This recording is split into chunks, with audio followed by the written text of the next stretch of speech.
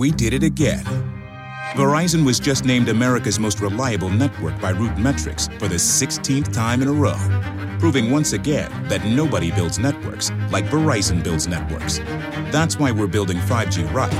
That's why there's only one best network, Verizon. Best and most reliable based on Root Metrics reports from second half 2013 to first half 2021 of 3 operators on all network types combined, not specific to 5G networks. We did it again. Verizon was just named America's most reliable network by Root Metrics for the 16th time in a row, proving once again that nobody builds networks like Verizon builds networks. That's why we're building 5G right. That's why there's only one best network, Verizon. Best and most reliable based on Root Metrics reports from second half 2013 to first half 2021 of 3 operators on all network types combined, not specific to 5G networks. Hi everyone, this is Marlene with Miami Ghost Chronicles, and I want to welcome you to another episode of Stories of the Supernatural. If you're watching it on the internet or listening to a podcast version of the show, make sure to subscribe so that you get notified when a new show is released. And if you'd like to find links to videos or MP3 files, just go to miamighostchronicles.com, and you can also submit any eerie experiences you've had at the Submit Your Story tab. Also, hook up with us on Facebook, Twitter, and Instagram, where you can find information not only about new shows, but also about monthly free merchandise giveaways. So get comfortable, enjoy this new episode, and just imagine it's a dark and stormy night where not a creature is stirring, not even a mouse. And if a creature is stirring, you hope it's a mouse. Hi everybody, this is Marlene with Miami Ghost Chronicles, Stories of the Supernatural. How is everybody doing today? Good, I hope. Well, even though you're not going to see this for a little bit, it's February here and warm weather still in Miami. What can I say? I know the rest of the country. I know some people are like, yeah, Marlene. They want to throw a shoe at me or something because I know the weather out in the rest of the country is pretty bleak in some areas. It's not snowy, very cold, etc. But anyway, before I get into the super duper interesting guest that I have, I thought I'd bring up, I'm always looking at, all the different things in the paranormal and, and I see so many interesting things. And I said, you know what, every once in a while I bring on different things I wanted to share with you. And today, this was for today, which I honestly could not believe this. This is that you're looking at right now. This is a robot god, okay? This is an AI version of a Buddhist deity that they're using to preach in Japanese temples. And I looked at this, okay, and I was like, wait a minute. Buddhism, prayer, are we talking here spirituality? What's wrong with this picture? And believe it or not, this is a robot that was created to preach the teachings of Buddha in the Koji Temple in the city of Kyoto in Japan, and they named it Mindar, and they just recently gave its first speech on the Heart Sutra. I mean, I'm not Buddhist. This is just information that they gave out, which is a key scripture in Buddhist teachings, and they reported that the robot, basically, as you can see, the top half, which is what you're seeing, is more human-like, but obviously robotic. But then the bottom is like, it's on a stand. And I couldn't wrap my head around this, how, we're talking here spirituality, Buddhism, but they're using a robot. And they're playing music and they're projecting all this stuff on the back wall. And then the temple, the chief steward of the temple, he's saying that if an image of Buddha speaks, teachings of Buddhism will probably be easier to understand, and that we want many people to come to see the robot to think about the essence of Buddhism. Okay, again, I'm not Buddhist, but this thing with the transhumanism, robotics, AI, when either you're praying to or with a robot, that thing about being oxymoronic, that falls into the oxymoronic category. I had to share this with you guys because it's like, okay. let me be spiritual and pray to a machine or with a machine. No, food for thought. But anyway, let me get on to the good stuff, which is the guest that I have on with us today, which I'm very excited about. And this is a lady by the name of Anita Intenzo. Okay, now, Anita, she's been intrigued by the spirit world for many years. And in her profession, which is restoring antique dolls, photos, and art, she incorporates the past into the present. And the people in the photographs that she has, which are the first owners of the dolls and the subjects of the artwork, she uses all of this as she does the work for them. Now, in 2009, she became the executrix of her deceased friend's estate. And this is when everything changed for her. Well, not suddenly, but after this, because afterwards she started experiencing things that you normally would just see on the TV or in the movies or you read in a book. She found that this was actually happening to her. And absolutely, when we get into the interview, you're going to see that this was the turning point for her, because after this, her life was never the same.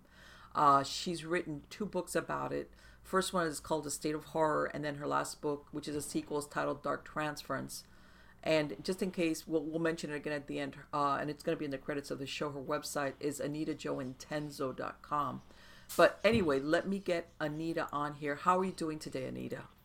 Oh, very well. Thank you, Marlene, for having me on your show. No, it is my pleasure. It is my pleasure. And I'm going to tell you something, guys. Me and Anita were chit-chatting before we got, rolling. And I was like, oh, my God. I'm telling her, she's got a few more books to write about, because some of the experiences that she's had, and I'm telling you, she lived the life of what most people have, which you kind of hear about the paranormal, or you see it in the movies, or you read a book, and maybe you kind of think, and then it comes and it hits you like a 2x4. But before I get into that, let me ask you something, Anita. Obviously in the bio, it sounds like this happened right after you started working after 2009. But prior to this, had you ever had any type of experience with the paranormal?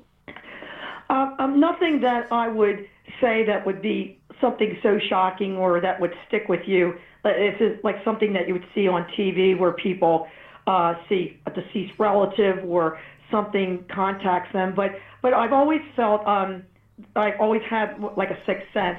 I'm an artist, and I've always been in the art field from when I was a little girl. And I feel like I have empathic types of feelings, and also a very deeply moved by like sensitivity with my art, my creations, but also people around me.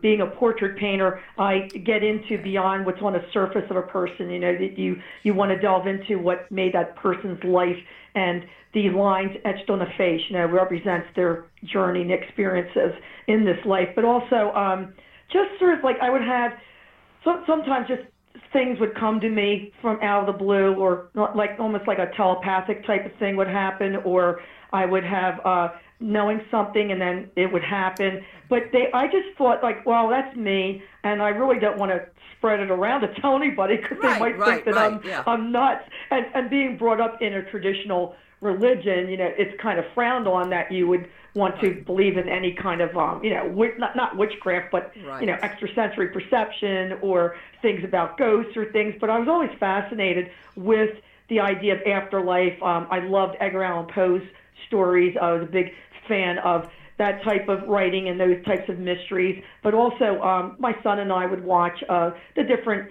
ghost shows on TV, the movies. My son's a real big horror movie fan, that type of thing, but didn't know that I would be living a horror movie. Right. That right there is like that what you described, I think, is most people's experience with the paranormal. They might be horror fans, and you get a good scare, but then it's just a movie, or you read a book, but that always happens to somebody else. Yes. And then when it becomes you, then when it's you, you're still just almost seeing yourself out of body to say, is this really me? Is this happening to me? And this is only supposed to happen in TV shows. I mean, I've seen the people in the movies have this happen to them, but I have to tell your listeners that being involved with paranormal and the way my son and I were introduced to it, so much heavily into my friend's home because we were the sole responsibility of taking care of his estate, and we were the ones allowed there at the house. And being that you were closed off from most people in the neighborhood because of just you're doing things that are private, you're trying to get things taken care of with the lawyer because my friend had died suddenly. He was an anthropologist. We were friends for 30 years. You're trying to keep things just not in the limelight, but yet things that are happening in the house, we kept wondering, like, does anybody else know what's going on in this place? Because, we were just worried about, is this going to be carried outside or are things going to be following us after we're in the house? But things did not happen right away. As you mentioned, we started out. And I would like you to explain, because a lot of people, Hollywood always makes it seem like 24 hours later, you've got stuff flying around your house. And I think sometimes these things creep in kind of slowly. What happened, Anita? Like you said, here you are, your friend, from what you told me, died unexpectedly. So you go over there and you were kind of surprised yourself on how much stuff he had. Yes, I hadn't been at his home recently, and I guess he wasn't feeling that well that he could really take care of maybe his kitchen and other areas, but he was what you call a hoarder, but not in the sense where there's garbage and there's just trash. It was just collections and collections of stuff everywhere that he was running out of room, and there would be piles of paper and things just massed on tables, things that it seemed like disorganized that he wasn't quite focusing on. And the idea is that he died so suddenly that there was no orders to be given to anybody, except luckily he left a will and there was instructions in there what we needed to do. So I used that as my guide, but nothing could be more eerie is to be called that a friend of yours had your name in his wallet. You go to the hospital, he's already dead, and you're there to identify the body, and there's nobody else but you to do this. You had to do that too?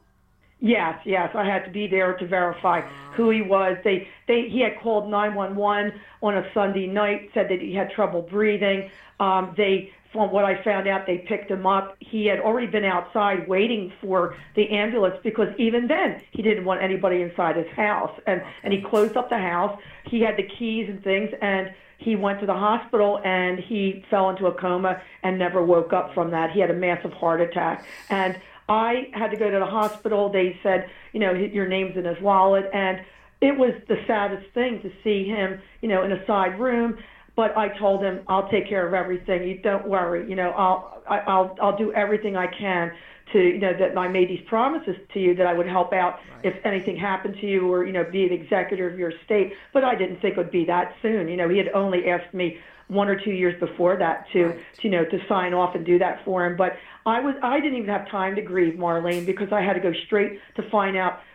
He had 2 cats at his house. I had to make sure. I didn't know if the cats had been fed. I was lucky, able to get in touch with a pet sitter he had used in the past who came with me to the house that night. I didn't even know what key opened his door, and we set off an alarm that we didn't know the alarm was on. So the police came, and it was really just like, what is going on? I don't even know where to turn at this point. It was just everything thrown at me. And as you said about gradual, yes, it was a gradual realization that something was not right in his house. We had gone there, got the cats situated. We got them adopted pretty quickly to some of the people that my friend knew. Luckily, that I didn't have to worry about that. But we had a monumental task in front of us because it was not only what he collected from all his travels, but also his parents. So it's 30 years of collecting and things that he never threw anything away. And it was really, I didn't know how I was even going to do it. It was just incredible. So it was like, and even then, and we spoke about it, initially all you were thinking of is logistics of no paranormal thing. It was just like, wow, this is a lot of stuff. Yeah, bills, like, how do I pay the bills? How did he do that? I'm looking for checkbooks. I'm looking for pay stubs, things of that nature, seeing, people calling that didn't know he had even passed away suddenly. And and then I had to call his family. The lawyer worked with me on that. He said, look, I'll take care of that because he and his brother had been estranged for a number of years. So I have a brother who was not looking on me very kindly, that I was in charge, and if looks could kill, I would have been 6 feet but it under. wasn't your fault. You're like, I said, hey, your brother passed away suddenly. I'm so sorry, but I'm in charge, and I'll do all that I can to find, because I think he just didn't want me going through family things, and that's, I can understand that. He thought I was a stranger, but I said, look, I knew your parents, I knew your brother so well. I said, I will be very respectful. I'll do all I can, not knowing that it would take me a year to clear out the house with the help of my son, because it was just room after room just filled with Tupperware bins filled with stuff, things on top, piled on top of beds, under the beds. The basement was like its own unique area. But gradually, while we were there, there was a couple little strange things, like we'd hear a noise, or the temperature seemed to be colder in some parts of the living room than others. And this was in the summertime, and we didn't have the air conditioning on all the time when we weren't at the house. But I think the main thing in the basement, when we needed to get contractors to come down and dig up the basement because of water damage we were getting from just coming in from the foundation, and it was getting to be where it would be so moldy and damp down there, it would be very dangerous for us to keep working to get rid of the stuff. So I spoke to the lawyer, and he agreed. He said, yes, get a contractor, get them to dig up, put a sump pump down there, and that should take care of the problem. Well, as soon as all that concrete got dug up on one corner, only a few days before the contractors were meant to come, we were moving everything from that one side of the basement, which was a very long basement. It ran under the whole length of his rancher-style house. And my son he said to me, what keeps falling, or what keeps being, like, hearing noises where he was working? And I said, well, maybe because you're moving things and things are piled, that you're loosening things. Well, he said, well, something just went flying by my face and smashed against the wall. He said, that wasn't me. And I said, what is going on? And after that, for the next couple hours, we had poltergeist activity. Things were flying off shelves. Books were being, like, thrown to one end of the room. Like, anything and everything you can imagine that was loose. It's just like being flipped across the room, and my son and I are looking at each other like, this is crazy. I don't know what's going on. And I said, this is just like the Ghost Hunters show. I don't know what the paranormal. I said, what is going on? And we had a friend come who was helping us out that afternoon to bring trash up the steps. And as he's coming down the steps, doesn't something fly? A seashell flies across his face and goes into a little plastic bin. He goes, what was that? I said, welcome to our world. This is what we've been dealing with the last 2 hours. And he still didn't believe. He goes, I don't know. He said, what's happening down here? I said, did you ever see those ghost shows where things like fly, go against the room or they move? I said, something's going on down here, and I don't know what it is. Well, he stayed for a little while, then he left, and we didn't stay too much longer. But it was like after we got out of the house, we're sitting down in the car, and I'm saying, did that just happen? Like, did all that stuff just happen to us? And my son said, yeah. He said, we saw it, you and I, and so did, my friend. And I thought, well, I don't know. I mean, I don't know what's going on there. Well, it started happening every time we go to the house. We wouldn't be there for 5-10 minutes. And we got to know the sound of something being thrown and hit against the wall. It's like, okay, they're starting up again. It's like, what, in different rooms, be playing around with things. And it was almost like we would challenge. Like my son at the first was not being very smart. He was almost provoking and saying, look, we're tired of this stuff. Stop fooling around with us. And, he's cursing them out and things would even get more crazy. And I said, look, we got to stay calm. This is not good. Well, we started documenting the different days when we were there. We actually we brought our tape recorder, and we're not high tech at all. We just took my tape recorder with the tape and just would leave it running in one of the rooms and just see if we pick up anything. Then we got a camcorder, one of the older ones, and my son started filming. And we had friends come in for the day to say, well, they were skeptical. Well, I'll come and let me see what you're talking about. Well, they would be believers by the end of the day because they would see stuff flying right in front of their face or something bang against the door. And we're talking about heavy stuff like a screwdriver being thrown against a door, a bottle of peroxide flying out of the So bathroom. this was escalating. It started from seashells and it worked. That's got to. Yeah. It started gradually, and things got heavier. Like it was heavier stuff getting thrown, and then finally we got thrown to the ground. Where the heaviest of all, my son gets thrown right in the middle of the living room. He actually got tripped and fell, and he thought he broke his arm. He was the wind was knocked out of him for like at least 5 minutes. It was so unexpected because we had been in the kitchen. He turned around. He said, "Did you hear that noise near the bedrooms?" He said, "I'm going to go investigate that." And I was turning the camera towards him, and before I could even do it, he's down on the ground. That's how fast he was thrown to the ground. And he said, "Somebody tripped me." He said, "What's going on?" But he just laid down there for 5 minutes. I thought I had to call 911 because I was so worried that his glasses went flying. He had hurt his arm. He got up. He said, "This isn't funny anymore. This is really, something doesn't want us to be here. This is really bad stuff now." Because before that, it would be things, flying across the room, funny stuff. We would say, "All right, what are you going to throw next?" Right. And then, almost like, oh yeah, but not really threatening. Almost like, was that? Yeah, I can see what you mean. That it went from, "Wow, did you hear that?" But not really concerning. And then it was like, okay, now. It was because being pushed to the ground, that's like, it's a personal thing. It's not something on the other side of the room. No, and I was pushed. I had gone outside. There was a little garden house made of cinder block. It was around maybe 8 by 12 or a little bit larger. That was a potting shed. We had been in there. That was full of junk.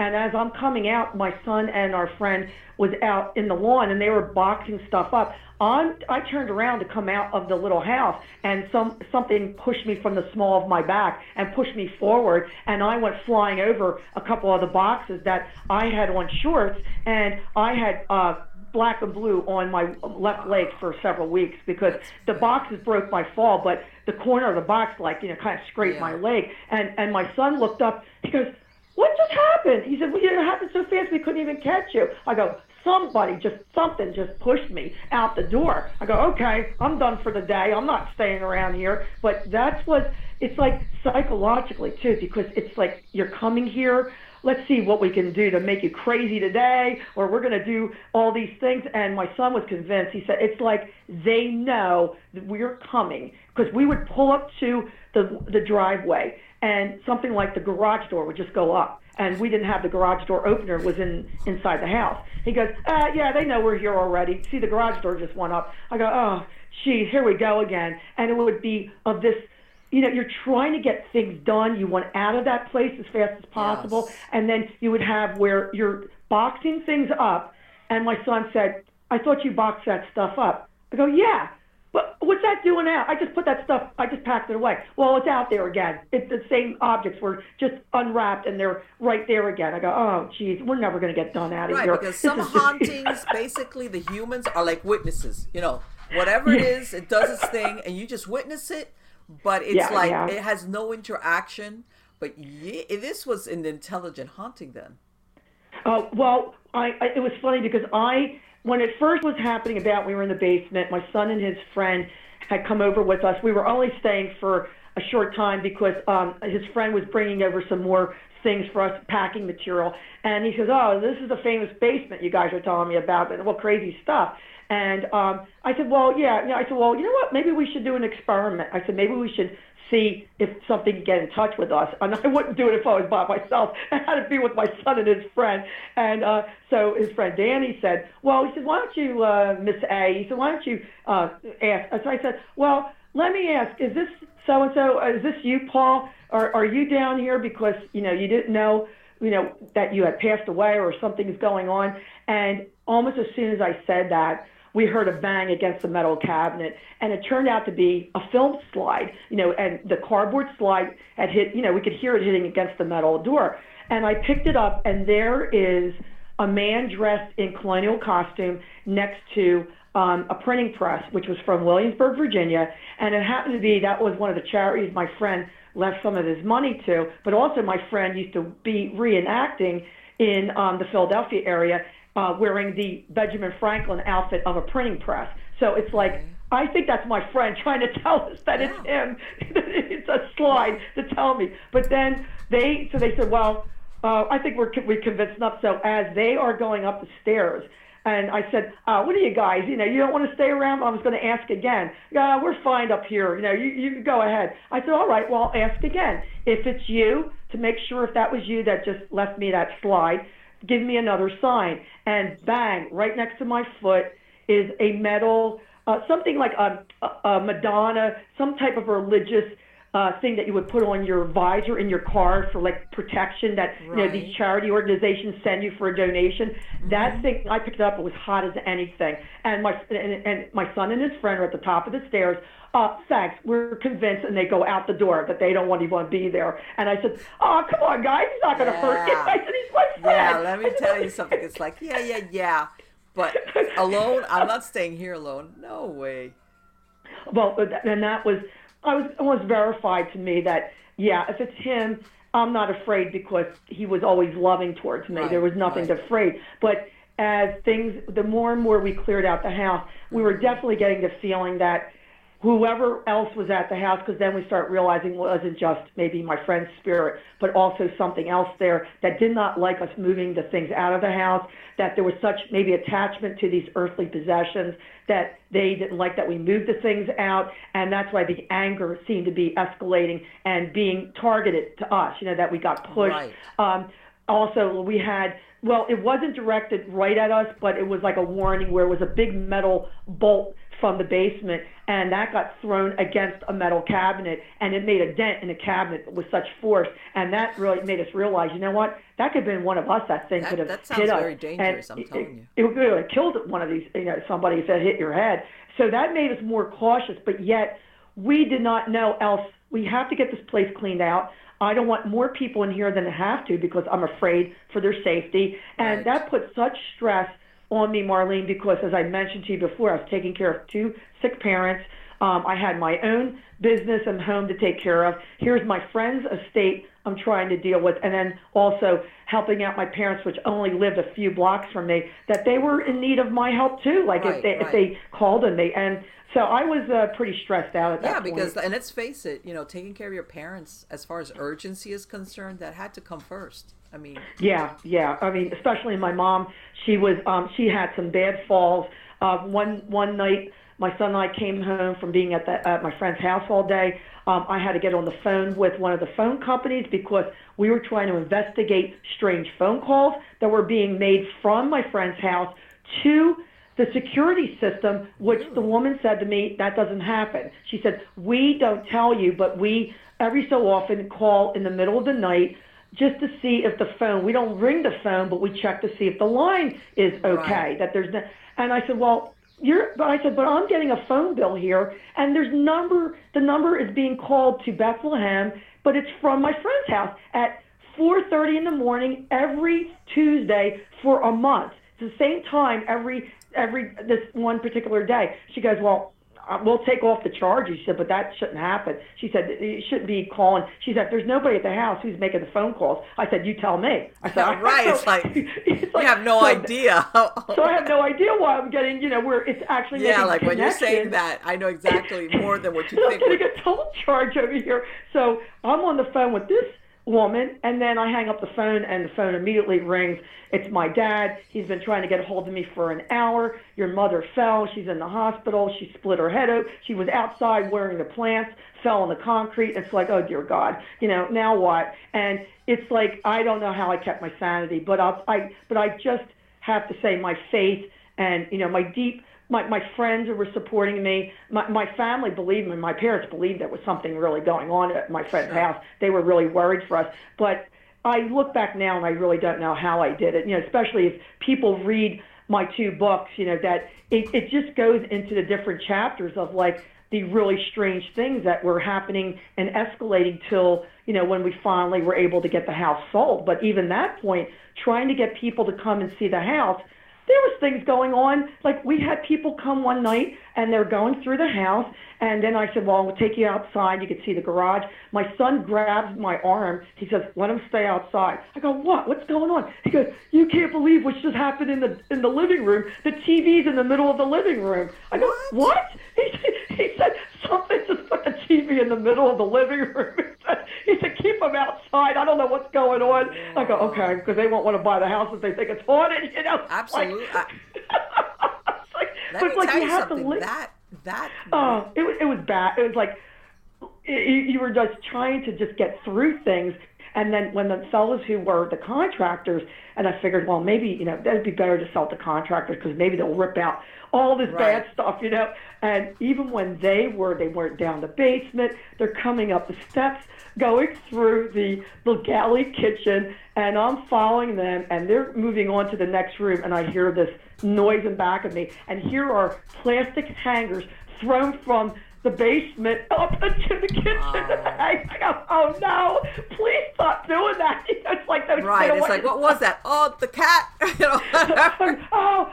Or they go by, I must have let that thing slip on the floor. I go, yeah. And my son's rolling his eyes at me. He says, oh my God. You're like what's happening, Mom? And we had to laugh at times because it was so absurd at some points, but yet at the same time frightening. I mean, the one incident, his friend Danny, who was Old Faithful coming, and after an incident, he never came back. He was right behind us there was a porch, a closed small porch, then it was a doorway that you came into the galley kitchen, and right opposite was the door to go to the basement. It was a very small enclosure where all these, like, two doors were. Well, we're going down the basement, Danny's right behind us. No sooner the door gets shut in front of his face, and we are standing at the top of the steps. He's in the kitchen, and the door is shut, and we can't open the door. It's frozen. And Danny is banging on the door. He goes, guys, open the door. I go, Danny, the handle's frozen. It's not that it was locked. The handle just wouldn't move. And he goes, something's behind me. Oh my God. And he ran out the place. And then all of a sudden the doorknob just opened.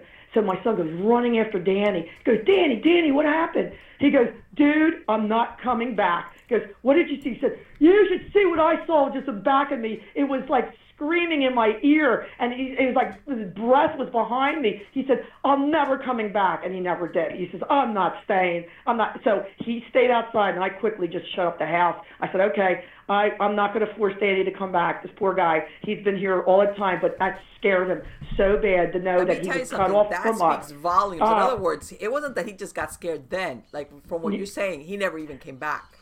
No, he had been other times with us. There would be weird things. He'd laugh with us, but it singled him out where he was separated from us. He's all alone in the kitchen, and this thing is like screaming something like, you know, like hissing or something. And he like turned around and he said, We did it again. Verizon was just named America's most reliable network by Root Metrics for the 16th time in a row, proving once again that nobody builds networks like Verizon builds networks. That's why we're building 5G right. That's why there's only one best network, Verizon. Best and most reliable based on Root Metrics reports from second half 2013 to first half 2021 of 3 operators on all network types combined, not specific to 5G networks. We did it again. Verizon was just named America's most reliable network by Root Metrics for the 16th time in a row, proving once again that nobody builds networks like Verizon builds networks. That's why we're building 5G right. That's why there's only one best network, Verizon. Best and most reliable based on Root Metrics reports from second half 2013 to first half 2021 of 3 operators on all network types combined, not specific to 5G networks. You don't want to know what I saw, because he happened to be the only one of myself, Chris, my son, and his friends. He actually saw an apparition or a ghost at the bottom of the steps one day. We walked into the kitchen. We opened up the basement door because we heard someone said, hello? Who's there? And Danny said, did you hear that? There was a woman's voice asking if we're here. I go, there shouldn't be anybody in the house, Danny. It's only us. So he opens the door. But trying to go see if it was someone, you know, I hear the voice in the other room. He's just frozen where he's standing. And I said, Danny, what's wrong? He doesn't say anything. And he goes, look. And I looked down the steps, nothing. He said, I just saw a guy walk by, khaki pants, a white shirt, dark hair, tall. I said, he just went off into the room. I said, Danny, you just described my friend. And Danny had never seen a picture of my friend. He described my friend. I go, oh my gosh, Danny, that sounds like my friend that you just described. He goes, yeah, he was at the bottom of the steps. And he walked over the other part of the basement. And he was the only one. We saw dark shadows. We saw other things at the house, but he's the only one who saw the ghost, saw an apparition. And that just verified more. The more people that we had selected to come and give them the story, say, look, something could happen, something not, but we just want to warn you. And 9 times out of the 10, I mean, if anybody came, they would be like, yeah, I'm convinced there's something here. I didn't know what to believe, or they had never been in a situation, but we weren't trying to make it like entertaining or a venue, because I said, I don't want this to be disrespectful. Like, we're here trying to get a job done, but we're doing it under the most unique and terrifying circumstances at this point. It's like things are just, you're working hard to try to do things, and things are just, distracting you. So you can't get. It sounds like the hot spot though was the basement though, right? Yes. In fact, when our friend, the medium Laurie, and her group from the investigative team came, she said, "Oh, the basement. This has like been the hot spot here." But she said, "But did it start here and then it gradually moved up?" And I said, Laurie, you're right. It started with the basement, but then upstairs became active, like the bedrooms. Things would just, like, we have a sweeper that would be just standing up in the bedroom, and that would be thrown over. You'd go by a kitchen, one of the really old-fashioned chrome chairs, like from the 1960s and 70s. That thing was toppled over as my son walked by. Heavy objects a book would be thrown, hits against the ceiling, ricochets, and then comes down and falls on the floor. It's like, yeah, there's some really, really intense things going on. And normally it would be people that, well, I'm coming in, is this really happening? And then they would be convinced. And not that we were trying to convince them, because I said, my job's not to convince you. This is just something that, we're dealing with, and I really don't know, what else is going to happen. So, it was a strange year to be at his house. So, which is, I was going to ask you, how did it happen, Anita, that it went, because it sounds like everything was happening when you were there in that house. What happened when you realized that things were happening at your house? It really happened quite abruptly. We had closed out his house. The house was sold. We were pretty much out of there. It was funny. We made a date by Halloween. I said, I'm not going to be in this house by Halloween. There's no way. We made that like a target date, and luckily the place was sold before that. We sort of like to say, well, we closed the door chapter. It was really quite, crazy happenings. Let's get on with our lives. And no sooner we went through Thanksgiving, and on Christmas Eve of 2009, just out of the blue, my son and I are having breakfast, and we hear something hit the front door, and he just looks up at me and he goes, I hope that was just something brought into, like the postman, just, the mailman just brought that in. And we take a look, and there is a mat cutter that had been sitting in the kitchen on top of the microwave when we opened packages, had been thrown against the front door. So my son says, oh no, not here. I said, well, look, let's not panic. I don't know what this is all about, but let's just keep our eyes and ears open. I don't know why this is happening here. And within a short amount of time, it was Christmas Eve, so my parents were expecting us over. Okay. We do the 7-fish dinner, that type of thing. We were getting Christmas packages. So we just say, okay, let's not worry about that. Let's get back to what we need to do. The next thing you know, there's something else hits the front door, and it's a woman's tortoiseshell comb or something that would go in your hair. And I don't own anything like that. And I said, I don't know where this came from. This is a woman's thing. And I just put it aside. I said, I just can't deal with this right now. We have to be focused on what we need to do. And I said, we need to get your grandparents later. So we went upstairs, and somebody said, oh, that's right. We heard a bang up on the upstairs bathroom. And it was made it hit against the tile in the bathroom. And my son said, that's a really loud bang. He says, what's going on? And we go up there, and it's like a coin. I said, it's like a car wash token. And I said, well, if they're throwing around junk, I go, oh, I thought that was a gold coin. Oh, it's an old-fashioned car wash token that didn't even have a zip code on it. It was from maybe the 1950s or 60s, and I'd never seen it before, but it was pretty big, and it hit against the wall. And I said, oh, great. I said, this is the kind of stuff gets thrown. I said, why can't you throw something valuable? I'm like kidding. Okay, well, if you want to throw something, why don't you throw something valuable? Well, 5 minutes later, I hear another bang in the bathroom, and then it's a Morgan silver dollar. And that's okay. They were listening. So they heard me. It's like, why can't you throw something more valuable? And then something it's a piece of junk, and it was a Morgan silver dollar. And then I realized the date on the because I handled the estate. I saw all the paperwork from when his parents had passed away. There was still all the envelopes and the death certificates, and I knew when his father was born, and it was 1914, and that was the date of his father was born, 1914. I go, oh no, please don't tell me this is like something connected with his family. I mean, but this is how observant I am, because when you see something, wait, why is that date significant? So that happened, and we're still just kind of rattled. But and it's like we're just trying to go on because we were so used to it at the other house.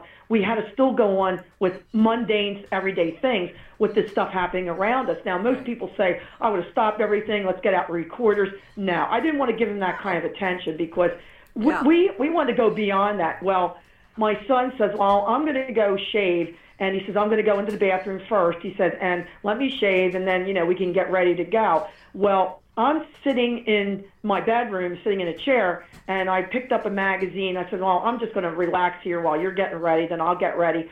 And I look up as he's walking into the bathroom, and I see a black shadow from the ceiling going right after him. And immediately his shaver gets thrown out of the bathroom against the opposite wall in the hallway. And he says, what just happened? He said, that's my shaver you guys broke. And it was all in pieces, and my son's all upset. I'm like almost near tears because I go, what is going on? And I called out, I said to my friend, please help us. I said, please, this can't be happening again. I don't want any of this happening on Christmas Eve. And I don't even know what else I said. But then the next thing I know, I see this black shadow go almost like running down the steps, and then it goes from the first floor. And I'm just so shook up that I said, you know what, let's get dressed. Let's get out of here. We let's go over to your grandparents. I can't be here anymore right now. So that really left us kind of shaken. And that was the first incident that happened. And then we knew, I go, okay, it didn't stop at his house. Now it's starting here. Not realizing the stuff that we brought from his house, as I mentioned, he was an anthropologist, and he had a lot of artifacts from all around the world. I had been bringing those to my house because he left me all these in his will because he knew that I appreciated, ancient cultures and all that. And I had almost an empty basement. I didn't keep much in the basement. And I thought, well, I'm not going to rent a storage unit. I can't afford it. Let me just bring the stuff down the basement. I'll store it down there. And then after everything's closed, the estate's closed, I'll just go through the things at my own leisure, not realizing what I might brought over from his house. You're innocently thinking again. Yeah. I mean, I did not know at the time that there could be attached items, or spirits to items. It was not in my wheelhouse of thinking because I was not into that type of studies or realizing all of the nature of paranormal. But the more that then I started really asking questions, joined some groups just to try to see online what we were dealing with. But it was still very personal the way things were centered around us. It was like getting our attention, knowing what we would pick up and how we would interpret it. And I thought, this is still my friend's house that is still here. Like it's been just transferred from one location to another. And it's like, okay, now my house is haunted at this point. And it's continued from that in late 2009 that we now, it's 10 years later and we still are on this paranormal journey.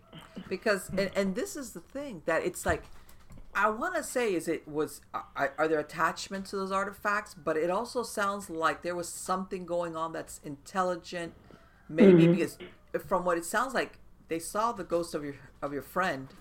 Okay, and there was some significance also with his family. So it almost looks like there's two types of hauntings taking place. And let me tell you Yes. something, that all those things that you described, Anita, you need a very, very intense force to lift up some of those objects. That's Yes, I mean to see actually, like, well, when we were, one of the things that really escalated near the end, we had signed paperwork with the lawyer's office the morning. It was early October, and we were going over to the property, check on things. There were some things I needed to pick up that they needed for verification, but it was our first step of getting the house away from us. You know, we were going to be able to. They were making a bid on the house. We were signing that paperwork. We got in to the house. No sooner we walk in, I hear water dripping.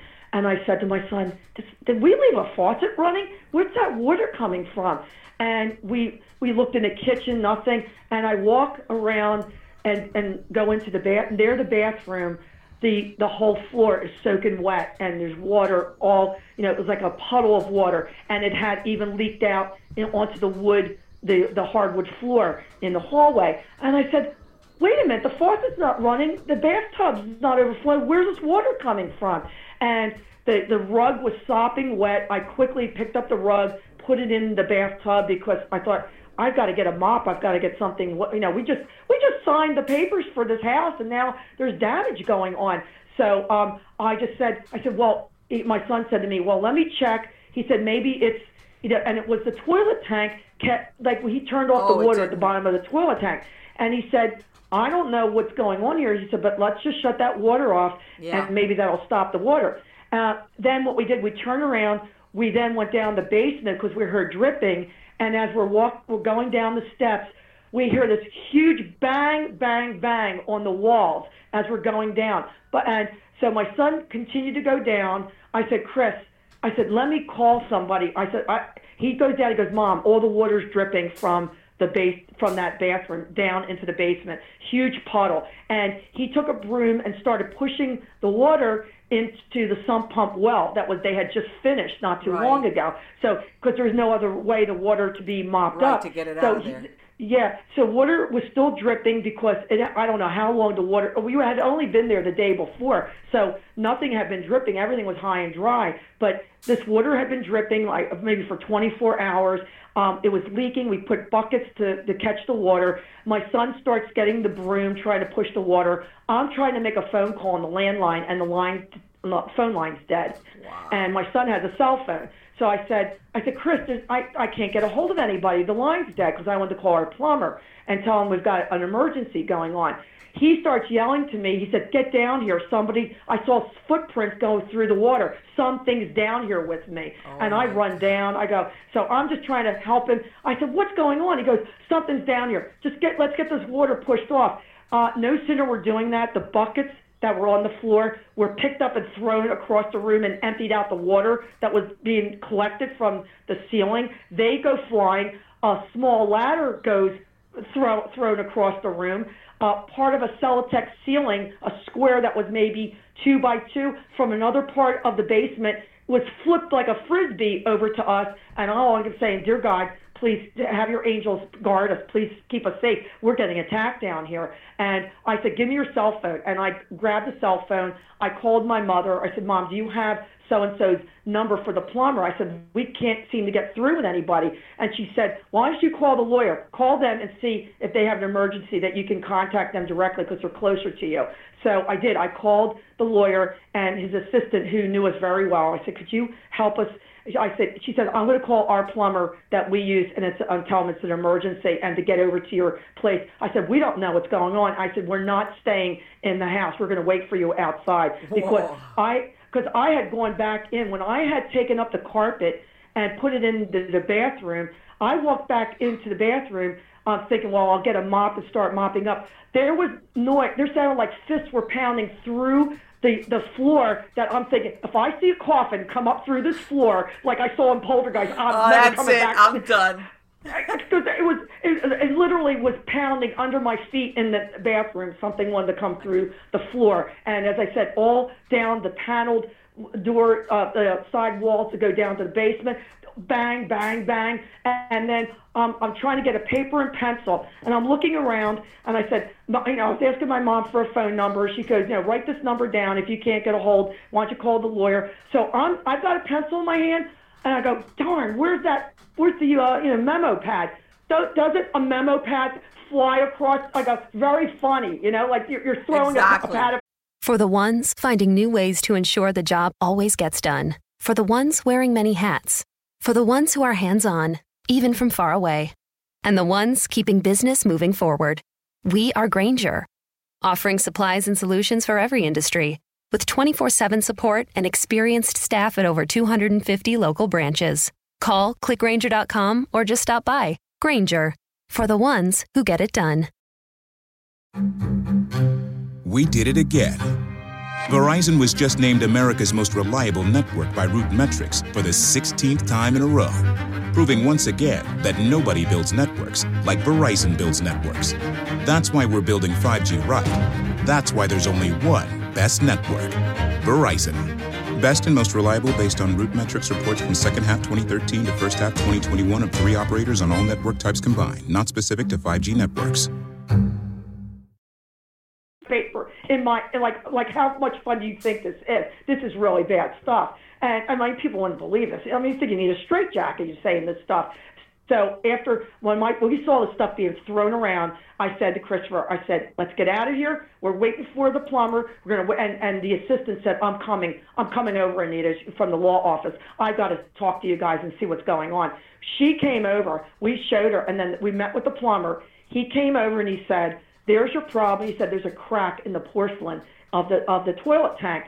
And I said, well, how does that happen? He said, look, there's only a couple ways that could happen. This is really an really old porcelain, but it's really sturdy. He said, either you have a sudden temperature where, he said, right now it's 80 degrees out and you had the air conditioner on. He said, that's not like it went cold to hot like you could be frozen. He said, or if somebody fell against it on purpose, he said, you'd have to get a great weight to be hit against that to crack that. So my son and I look at him, I don't think that's much of a problem. Very suspicious timing, right? That's very suspicious timing. Because, I mean, things go, I know what you're saying. Things sometimes break. But what he's describing to you are two circumstances that were very unlikely, plus the timing on that you had just finished signing that paperwork. Right. It's like, we'll get back at you for doing that. Somebody wasn't happy with that. Yeah, it was like so much of like psychic connection. Christopher was greatly affected, when he would go to the house. I started noticing that even before we pulled up to the house, he started feeling sick to his stomach. Wow. And there was several times he got quite sensitive. Oh, he knew my friend very well since he was a little boy. And he was really, we were both very shaken and heartbroken when he passed away suddenly. But my son actually had to run out of the house one day and he vomited in the garden because he said, I'm not going in that bathroom. And he said, I just felt like something just went through my stomach that I had to get sick all of a sudden. And we had then learned from the paranormal team, they said, well, that's also psychic thing that they're attacking you, Christopher. Like there's something that you're sensitive. He was picking up certain things. He would tell me he felt cobwebs all in his face. I never felt a thing in the basement. And the basement was so toxic. There wasn't a living creature down the basement. You didn't even see an ant because that place had been closed up. It had a smell and it was, as I said, no ventilation. There was not a back entrance. Everything had to be up the steps through the kitchen and out the porch door. But he would get these cobwebs. You feel like he's being covered with cobwebs, and there wasn't anything there. But it's all these things that connected that when we then were at our house, it continued with him being targeted as far as in his dreams, being witnessing or someone coming to him about things in the past, things that might have been on our property. And for your listeners, I live on a property that is several hundred years old. There's been occupation, and it started in 1700s. And I'm only maybe the fourth person who's ever lived on this property because there was two main families in the 17 and 1800s. And then in the 1940s, the gentleman we bought the house from built the house that's here now that we live in, but it's on the foundation of an old farmhouse. Right. So that was something that we lived with but didn't give much mind to, even though we knew some of the history. But when we called our friend Laurie and her team to come into our house in January after we'd had this stuff going on at Christmas, she came up to the house. She said, there's something already here. She said, there was something in your house already. I said, I don't know what you're talking about, Laurie. I said, I've lived here so many years, I've never felt, any kind of weird things going on. She goes, but she said, your property, there's something's attached in your property. And that's all she said at first until she got a chance to go around the rooms and get a feeling. I said, well, we brought a lot of his artifacts, that you saw we brought over to the house here. She goes, yeah, bad move. She said, that was your first problem, that you brought these things over. And I said, well, I didn't know. I was naive. I didn't know that I could be making a problem at my house. And that's what she explained to us. There could be attachments. Right. And she said, it's so many things that he had. And she did some of, with her, she had a meter on her, again, EMF meter. Mm-hmm. And what was really surprising is there was one particular box that she ran the meter near the box. And she goes, what's in that box? I said, I don't know. I said, some things from South America. So I opened it up, and we unwrapped something, and she said, I'm getting a high energy reading from this bundle that you've got there. So I unwrapped it, and there was this really old doll, and it had a tag on it that my friend had written, and it said Peruvian mummy doll. And I go, okay, mummy doll. Like I knew we had some things wrapped up in paper, and it just said mummy doll, it just said Peruvian artifacts or whatever, and I really didn't go through all these because we had so much we had to get through. But I said, he must have picked this up when he was in Peru. And she goes, yeah. She said, this has got a high energy reading. So since then I've done research. The doll wasn't actually in a tomb, but the doll was made in the 1950s. So when he acquired it, it had to be maybe about 20 years old because he was in Peru in the 1970s. Okay. But the doll was made of like natural fibers and materials, but the outfit and the clothing was made from ancient mummy wrappings that were left from previous grave robbers. And the Native Americans in the 1950s were finding these textiles from the graves or just thrown out on the desert floor, and they were using those textiles and making souvenir dolls out of them. Wow. So I have a doll that has, it's like 500 years old. Right. Well, you know what? This is along the same lines. You've heard of people sometimes that would take materials from old houses to construct new ones.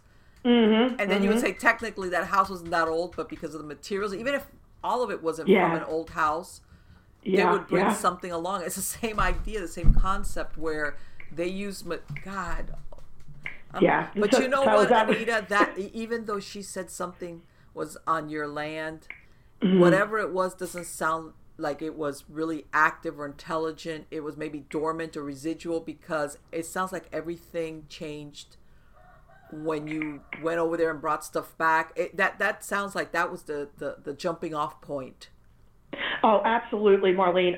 In fact, you almost spell out the beginning of my second book, where it just says things were pretty docile, dormant in my home, and whatever we brought over, we call them the dark trespassers. Mm-hmm. These things were brought in, and Laurie said to us, she said, you activated, it's like whatever was here does not like the new things that came in. They're really angry. And there's a war going on that they are complacent and they're here, but then these new things are vying for space and attention, And so she said, you've got a real crazy mix going on here, and it's like a battle going on for good and evil. And I figured what had been here, I'd never had suspected that my house was anything but a loving home. People would come in my house. Yeah. My house is a reflection of me being an artist. It's filled with artwork. My dad was an artist. My great-grandfather was a sculptor. My house is filled with, really personal artwork, things, collections of books and things that I've traveled around the country. I'm a really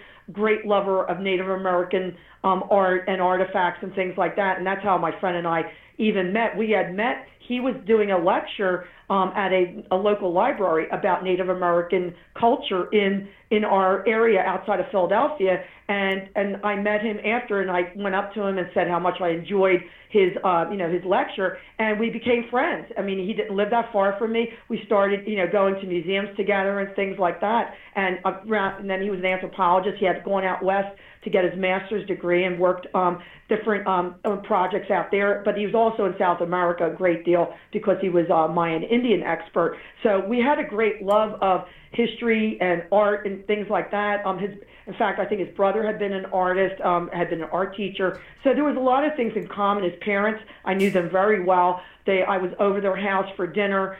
His mother was just a lovely person. And we just had a really nice friendship for many years. In fact, I said to one friend, I said, I really miss our marathon phone conversations. He called me about something that he went to an old library or a bookshop and bought an old book and tell me about it. And then we discussed, he knew all about European royalty. His great uncle had been a baron back in the early 1900s and was connected with the last Kaiser, in Germany, that type of thing. They were connected with the royal family. So his lineage went way back, that he was very cultured, very well mannered, just a very really funny guy, brilliant person, and he was also a writer. He wrote articles for local papers and things, talking about the different holidays, and he loved to recreate. As I said, he had been in Philadelphia and he worked at the Ben Franklin printing press over there. He would actually wear a costume and discuss about how the printing press worked in Benjamin Franklin's time. And so that love of history is what really connected us. And that's why it was a deep loss for me that when he died so suddenly, but then to also have, where is he coming back? Like, what is he trying to message to me? What is he trying to tell me? Why is he still hanging around? And we do answer some of those questions in my first book. And then the second book, as you asked, Marlene, things happened in my house, and we're still on a journey. Some things seem to be, we understand, and the more that you understand is more comforting, and knowledge is power, because if you know what you're dealing with, then you can't be afraid, that type of thing. So it's all with a constant journey that you really are on. And I don't want you to give away your second book, but it sounds, there was some family secrets though about that you kind of like realized that maybe part of what was going on, there was like a dark beneath the surface kind of thing going on as to why maybe whatever was there did not want you to come across it or discover it, right? Yeah. Well, in my first book, there is a chapter where we discover something that the family kept a secret. My friend, that like one or two times now I look back, and I remembered something that he let slip, but it was never across my mind about a family connection, and it connects with World War II. But the more that we investigated and the more that I did the research, the more this energy and negative force has come after myself and my son, because it's like we've brought to light some really deep family secrets that maybe were never supposed to be exposed. But I often said, if they didn't want it to be exposed, you should have kept to yourselves and not bother us and not give us a problem, because it's because you did that to us. We found out these things and we wouldn't have even known about it. But it's like we're so afraid of us discovering maybe the secret that it was like, we did find out, and now we understand certain things that lead us to certain conclusions. Certain things might never actually be 100%, but I went as far as getting a researcher who verified certain things for me down in Washington, D.C. archives, and also in College Park, Maryland, who did verify certain on microfilm, certain things that I was looking for, and verifications came because you're always worried about what you put in the book, and you don't want to hurt family members. But that's why names are changed, locations are rearranged. Nothing is meant to disturb this family because but it's part of what we've gone through to explain that. You have to be really careful what you promise people that you want to do for them in the future. You know what? And we talked about this before we started recording, Anita, that people now look at these movies or these reality shows and people that get haunted, and it's almost like they go looking for it. And people don't realize that you could so innocently fall up to your chin in a very disturbing haunting that followed you. Because it wasn't like that like you said, at that point you were so anxious to say, you know what, I did right by my friend. I took care of everything. I'm getting out of this house and bye-bye. Yes, and we thought we closed a chapter, but something very cryptic. Laurie had said to us when she was there at the end, near the end of October, because she had come with her team to kind of help us out to decide, we need the house cleansed before somebody else buys this problem. But she said, I don't think your problems are over yet. And I said, oh dear God, don't tell me that, Laurie. I said it has to be over. She said, well, you brought artifacts to your house. She said, I just hope everything can remain calm and but she said, I have a feeling, things might not be, closed, might be a closing door over here. She said something else could happen. She said there's no 100% guarantee in the paranormal. And then Bill Bean said something to us was very profound. He said, Anita and Chris, he said, and we were sitting around the table. We had offered him a sandwich, we were just talking as like we have known him all our lives. And he said, you did not go looking for this. It found you. He said, so now the question is, why you and why Chris? Right. Because what has made you guys? This is something I'm glad you mentioned, that things got so dark, for lack of a better word, that Bill Bean luckily came in and has helped you out with what's going on in the house. What's happening to you and to your son? Yes, Bill Bean has been a great source of comfort. This is what he does. He goes and helps families that have been confronted with very, very unusual and unexplainable forces. Maybe something could be brought upon themselves. In case of a Ouija board or somebody messing around. Right. Which I tell people, do not fool around with these things. But because it's not a joke. I said, this is not fun stuff. I said, we were just trying to do our job, figured it's straightforward, as much hours as we need to put into this to get this estate settled. Now, granted, maybe some people would have hired a dumpster and thrown everything out within a weekend, but that wasn't me, because as I explained to you before, there was a lot of certificates and documentation and things for people in the will that needed a confirmation for the estate to be settled, and I had to go through every. We did it again. Verizon was just named America's most reliable network by Root Metrics for the 16th time in a row, proving once again that nobody builds networks like Verizon builds networks. That's why we're building 5G right. That's why there's only one best network, Verizon. Best and most reliable based on Root Metrics reports from second half 2013 to first half 2021 of 3 operators on all network types combined, not specific to 5G networks. We did it again. Verizon was just named America's most reliable network by Root Metrics for the 16th time in a row, proving once again that nobody builds networks like Verizon builds networks. That's why we're building 5G right. That's why there's only one best network, Verizon. Best and most reliable based on Root Metrics reports from second half 2013 to first half 2021 of 3 operators on all network types combined, not specific to 5G networks. Single piece of paper, and we're talking about tens of thousands of documents and things that were left over from him, from his parents, because nothing was thrown away for 30 years, and his mother alone. There were 15 wardrobes of clothing hanging in the basement, and in each wardrobe was stuffed at least 200 items in there, because I gave over 700 bags to charities in clothing, in household items, in books, and then the library got books. I gave all kinds of other toiletries and things, towels and other things to homeless shelters. My son would say to me, Mom, what are you washing, all this stuff for? I said, look, these are in the closet. There's tons of towels in here. I don't know why they bought so many towels, but I'm washing them. I'm going to give them to the homeless shelter. They could use them. Make some good use out of them somehow. So I could not see perfectly good clothing and stuff to be thrown out, so I made sure it went to different organizations. One missionary group I must have found, he had worked part-time for a clothing company, mostly menswear, and there was shirts, brand new dress shirts in these plastic cellophane packets. And there's boxes and boxes of them, because I guess he couldn't see them throwing them out either. But don't ask me what he thought he was going to do with all these shirts, but he just couldn't see them being thrown out when that place went out of business. So I gave them to a missionary group, because these fellows need shirts. They need the dress shirts.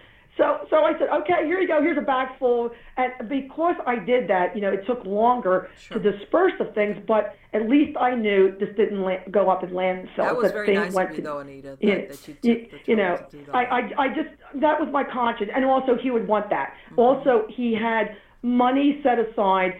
There was some money that they said, well, whatever is left over, it should go here or there, or it goes to the university where he got his master's degree. And I went and I called the president out in Utah, and I said, would you consider not just the money to go to the school, I wanted to go to the archaeology department in his honor and use these for grants, because it was something like $28,000 to $30,000 that had been set aside. And I said, I want this directly to go to the programs in South America where the people are doing investigation and excavations down there. Right. And he said, you know what, we will do that. And because I wrote to the head of the chairman of the archaeology department, the president, vice president, talked to several teachers, and I said, let's do what we need to do. I will provide you with the documents, and we'll have the bank cut you a check, but I want this to go in his name to be used for further and I got the most beautiful letter from the college president, telling me thank you for thinking of that and doing that, and that's going to be grants going down to South America for people to use for research. All these departments, and I'm going to tell you, especially stuff like archaeology, they depend a lot on grant money.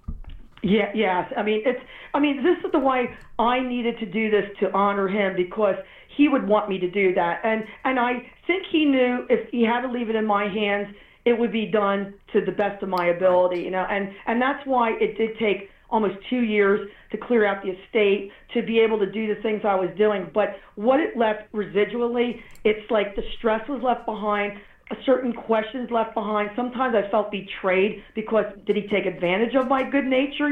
That maybe all this was left, and he should have realized how much is he leaving in my hands. And I think that's part of why he seemed to be remaining behind until he could apologize to me. Right. And that's something that does come about, that I'm given confirmation that he tells me how much he loved me as a friend, and thank you for all that you've done, and I'm so sorry. Right. Maybe his intentions were always, like you said, he died unexpectedly. Maybe in his, how we procrasticate?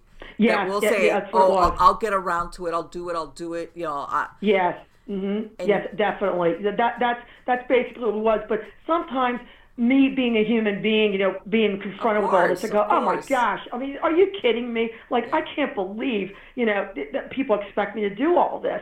But yet I did it, and I came through, and I guess I wouldn't have a story then if I didn't live through it. Let me tell you something. Apart from that, I mean, I know that there's, like you said, but when you mentioned that thing about, even though it sounds like he's got artifacts from all over the place, but that the Mayans were into human sacrifice. And when you mentioned that thing about that they were using basically just stuff, even though it was technically made in the 1950s, they were repurposing, for lack of a better word.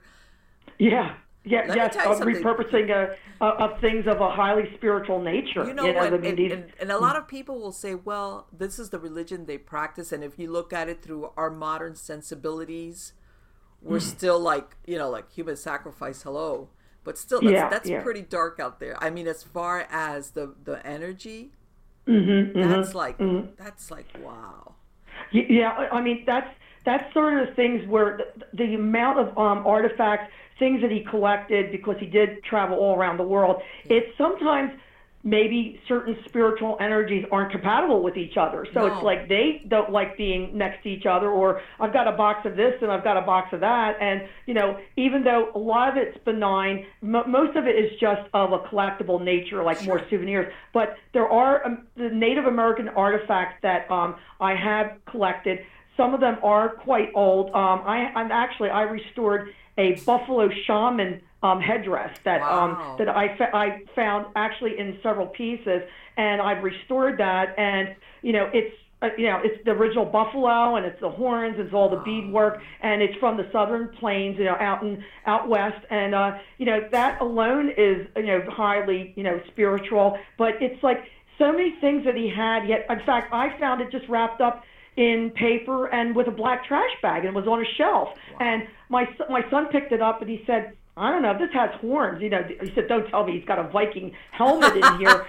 You were like, oh, why not? And so I opened up. I go, no. I said, it's a shaman. That's a buffalo headdress, Christopher. And me being an American Indian lover and painting American Indian portraiture and stuff while I was out west, I mean, I identified all these things because I've collected Native American, like, you know, mostly just things of from the 1970s. I've collected some turquoise jewelry and beautiful pottery and things from the different places I visited. But he's had some things that are quite old, you know, and that he's picked up on his travels from private collections. And I have sold a few pieces, especially some you would be interested, to some paranormal people in the community, and they have told me the energy they've gotten from a certain amount of these objects. And I said, well, buyer beware. I'm telling you right now, you want to buy this? I said, you know where it came from. I'm giving you a certificate of authenticity. It came from this house. I said, it's one of the artifacts he collected, and if you get energy from it, be my guest to study it, because I don't want it back. Right, yeah, it's like, it's going to stay with you.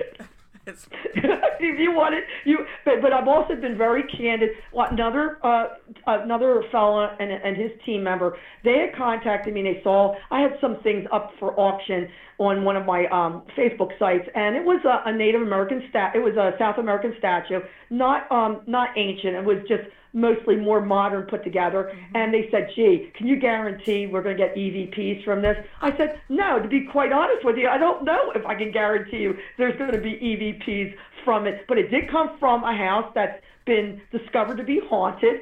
So it's up to you if you want to purchase or not. I'm not, forcing anybody to buy anything. So they decided not to. But I thought, well, I'm just being honest with people. Sure. If there is something connected that you pick up, then that's, I guess, a bonus, because that's why you're trying to buy these things. But I don't try to sell anything to anybody under the idea, oh, buy this, it's haunted. You got to buy a haunted artifact. Considering what the experiences that you've had, Anita, you must have been thinking, they don't know what they're asking for.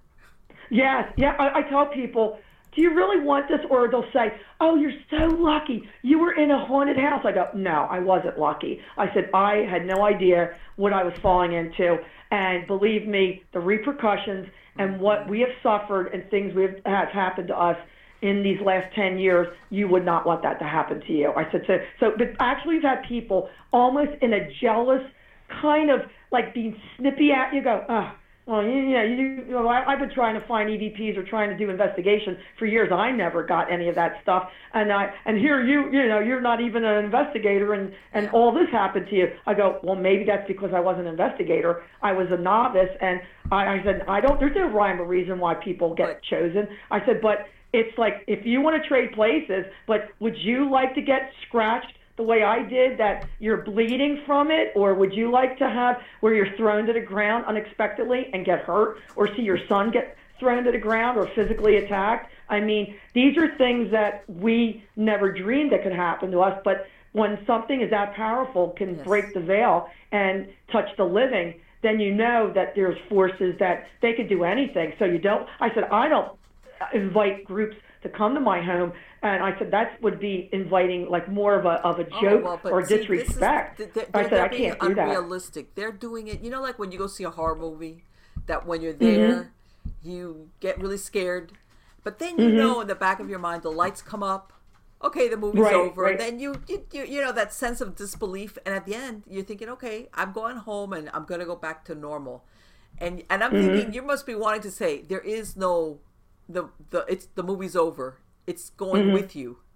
Yeah, but I told people, I said, there's only the one investigative team that's ever been here has been consistent with Laurie Hall, with her group, because I know how they operate, and anyone connected with her, they are respectful, and they know my son, they know me, they know Bill Bean, they know we're within a small group that we are connected, because I've had people, a guy called me from Louisiana, wanted to come up and do a research thing. I said, you know what, I have to tell you, I cannot have strangers, people just coming up here. No. I said, what am I left with once you're here that you provoked, and I have to live with it after you leave? So the people have to understand, when you're living in the environment, even when I was at my friend's house, I would be there, I could close the door, come home, and feel like, well, I could take a deep breath. I'm safe here. When it actually then comes into your home, your sanctuary, and Yes. you're dealing with it on a weekly basis, you always, it keeps you off balance. You're trying to second guess, your mentality. Like, did I just see it? Am I mentally ill? Yes. When you see things that you cherish have been broken in spite, like spiteful work, that you are then heartbroken that these things have been destroyed in front of your eyes. My son has seen things. He does miniature models. He's a very, very wonderful model constructor. He's actually seen his models being thrown across the room and smashed against a door frame, and he's livid with anger because that took him a lot of hours to build that model and to fix it, or have things disappear on you. You look for 2 hours and then it's right back to where you originally thought it was. It's like keeping you off kilter. It's like fooling around mentally with you. These are all what the really the evil ends when they when you aren't deeply connected with a sense of who you are in spirituality. Then the other things that we can't explain, they look for opportunities to come and drain you and make you feel like you're worthless or there's something wrong with me. And that's when people go to addiction. People will turn to alcohol and other things to numb that pain. But I'd rather take the pain and face it head on and say, this is my house. These are my rules, and you don't belong here, and you leave. I'm not leaving my house because people say, why don't you leave? No. Well, when I've spent I'm a single parent. I raised my son by myself, sweat, blood, and tears I put into my house to keep it going, to give my son a decent way of life, and and also to be able to create. That's a sacrifice I don't want to make, and I tell them, go get an afterlife. I have a life. Exactly. You go get an afterlife. And a lot of and that's that's very important, Anita, because you are not feeling powerless. A lot of people in these situations give up their power too easily, and basically what it wants to do is it feeds off it pushing your buttons and make you feel angry, sad, distressed. Whatever's there obviously is dark, and it wants to wear you down. And the fact that you are refusing, that speaks volumes right there. Because to whatever is there, every time you refuse to back down and you claim your space, it's like what they say, like the scratching on the chalkboard. To that thing, that's exactly, and when you least expect it, that thing is going to vacate. It's going to. Well, that's where we are with the way that we have a sense that we can live every day, because we live in hope, we live in the light, and we don't choose the darkness. There's a deep sense of like purpose of what we've done, and I wrote my books pretty much with the idea, like, I never expected to write one book, let alone two, but I was encouraged by people that just happened to be serendipity. A friend up in New York who had been a former reporter, she said, show me some of your chapters. I'd like to see what you've done. And she encouraged me. She said, keep on writing. Just write with your heart. The story. This is you that you're talking, and you're sharing your experience. And, then, of course, I was able to get, it edited better, just whatever you needed to do. But I've always had a good sense of, when I was in English class and things, I know how to spell words, and I try to really be very careful how I structure the book. But I knew how I wanted to do it. And luckily, after I had the manuscript completed, I sent query letters out to about 40 agents looking for a literary agent. And then I got an agent, happened to find one that was in Philadelphia, a woman literary agent, sent my query letter, and she contacted me and said, send me your manuscript within like 2 hours. And she's been my agent now since 2011. She's helped me get the first book published and the second book. Now she runs a small boutique publishing company, and I'm working with her to publish other people's books, and it's been very, very rewarding. I never thought, I trained I went to an art school in Philadelphia, and I was a teacher, and I was a portrait painter, never dreaming that, this would be another thing that I could use my creative energy. But it's been very rewarding being in the literary field and, producing these books. And also, if I can help people to understand that you can be the most innocent, naive person, and just through a set of very unusual circumstances that you don't see coming, you could be put in a position that you never dreamed that you would be in, like I found myself in. Exactly. Yeah. Like what I said before, you're not the person that you started dabbling with a Ouija board. So people say, well, you asked for it. No, you don't have to be out there actively searching for that wow paranormal moment. Like, these people that you were describing that wanted to buy the artifacts because they're hoping. You were nowhere in that realm of thinking when this kind of like comes in out of left field. And even then, you're just being a good friend. You were being a good friend. So, and that's pretty simply what it was, Marlene. There was no other real catch to it. I mean, I knew him. I was so devastated, when he passed away, but I didn't even have time to grieve. Like it was like you had to get right to business. The very next day after, I had to identify him at the hospital, and I had to meet with the lawyer. And he said, you've got the keys to the kingdom. And he laid out all this stuff on the desk. I go, what? I mean, what am I going to do? I don't know how to do this. Like, are you kidding me? And then, to go to the house and then see what you needed there. So it was all on the job training, contacting. Like, I had to find out, does he have an account at this bank? What's over here? Nothing was really spelled out in so many ways. And, then tracking down, okay, this stuff has to go to these relatives in Germany. Oh, and this has to go to the friend that he knew out west. And each stage of the game, it was like, okay, if nothing is in the will, then these are things that go to me, which I knew right away because he stated it right in the will that these artifacts, all this goes to Anita. So those were placed in, bins and things that had to go to me directly. So I try to keep, compartment. Oh, I can't pronounce the word. But don't worry, I get that. Compartments. Putting in different compartments. I can't even talk right. Oh, it's paranormal. I can't talk tonight. No, I'm kidding. But do you know what, Anita? This is the thing. Even if you take the paranormal spin out of that whole situation, just what you were faced with, like you said, here you were living your life, taking care of stuff that happens to everyday people. You had two elderly parents with health issues, okay, and it's not like, okay, well, my friend passed away unexpectedly, and this was like, surprise, he's got a basement that runs the length of his house full of artifacts. And papers, and just what you said, even on his mom's clothing, that it was like, okay, what? Everything to the extreme, like from floor to ceiling, boxes and boxes, and it's you go in the closet, stuff. The closet was so stuffed with things in the parents' bedroom. Right. They didn't need hangers anymore. They were just suspended by the sheer the weight of them being stuffed in the closet. It's like, are you kidding me? It was a joke. I mean, we had to laugh. I said, what else can we expect? But I'll tell you a strange thing. We were taking the clothes. We just spent like, okay, we'll take a day or two here, just clean out this one closet. Took the trash bags, would fill them up with the clothing, and as I said, we gave a lot to charity. I was taking clothes out, stuffing in it, because I was making them in different categories. Okay, these are jackets and this is skirts. I put stuff in a trash bag, and as I'm trying to gather it up so I could put the twist dye, cold air rushes out of the black trash bag for about 30 seconds. I said, Chris, get over here. What is this?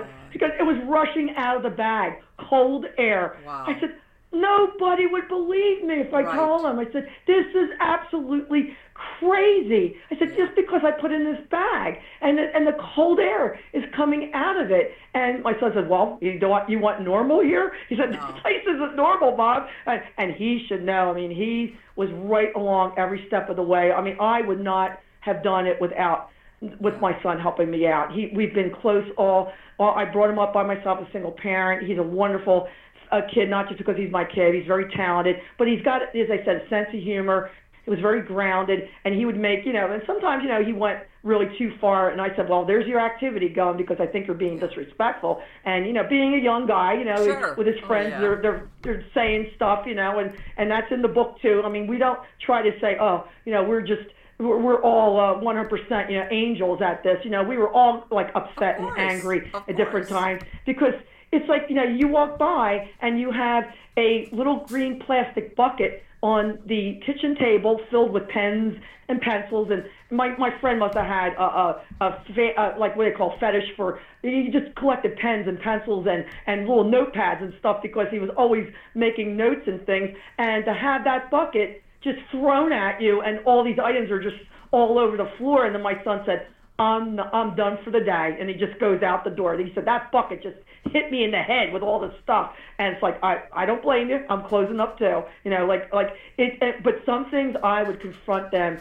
with. You know what? But at the end of the day, Anita, you guys were being attacked.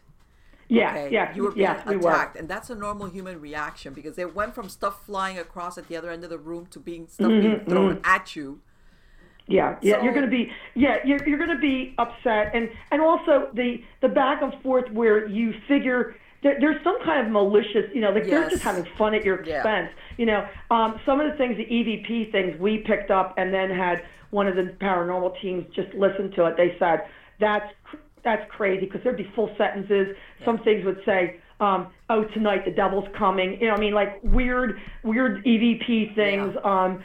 Some things sounded residual, like tweeting birds, because we found a bird cage in the basement that the mom had canaries at one time. So we heard, I go, why is there birds like tweeting on, in the background? And then you realize, oh, well, that's right, there was a bird cage. So some of it was residual, some was directly acting with us, and some things we actually heard the voice say get out, told us to get out one day. And when you have so angry because we were intruders, we were in the house for so long, the people very closed in, they were kept to themselves, they and they had a secret to protect, so it's like, no wonder like certain things happened here, because later on you talk to a neighbor, the neighbor saying, how my friend, just growing up, it was hard in some ways for him, and he would talk to her and unload after his parents died, telling him it wasn't the greatest of childhood, and he had things that just kind of festered, and I think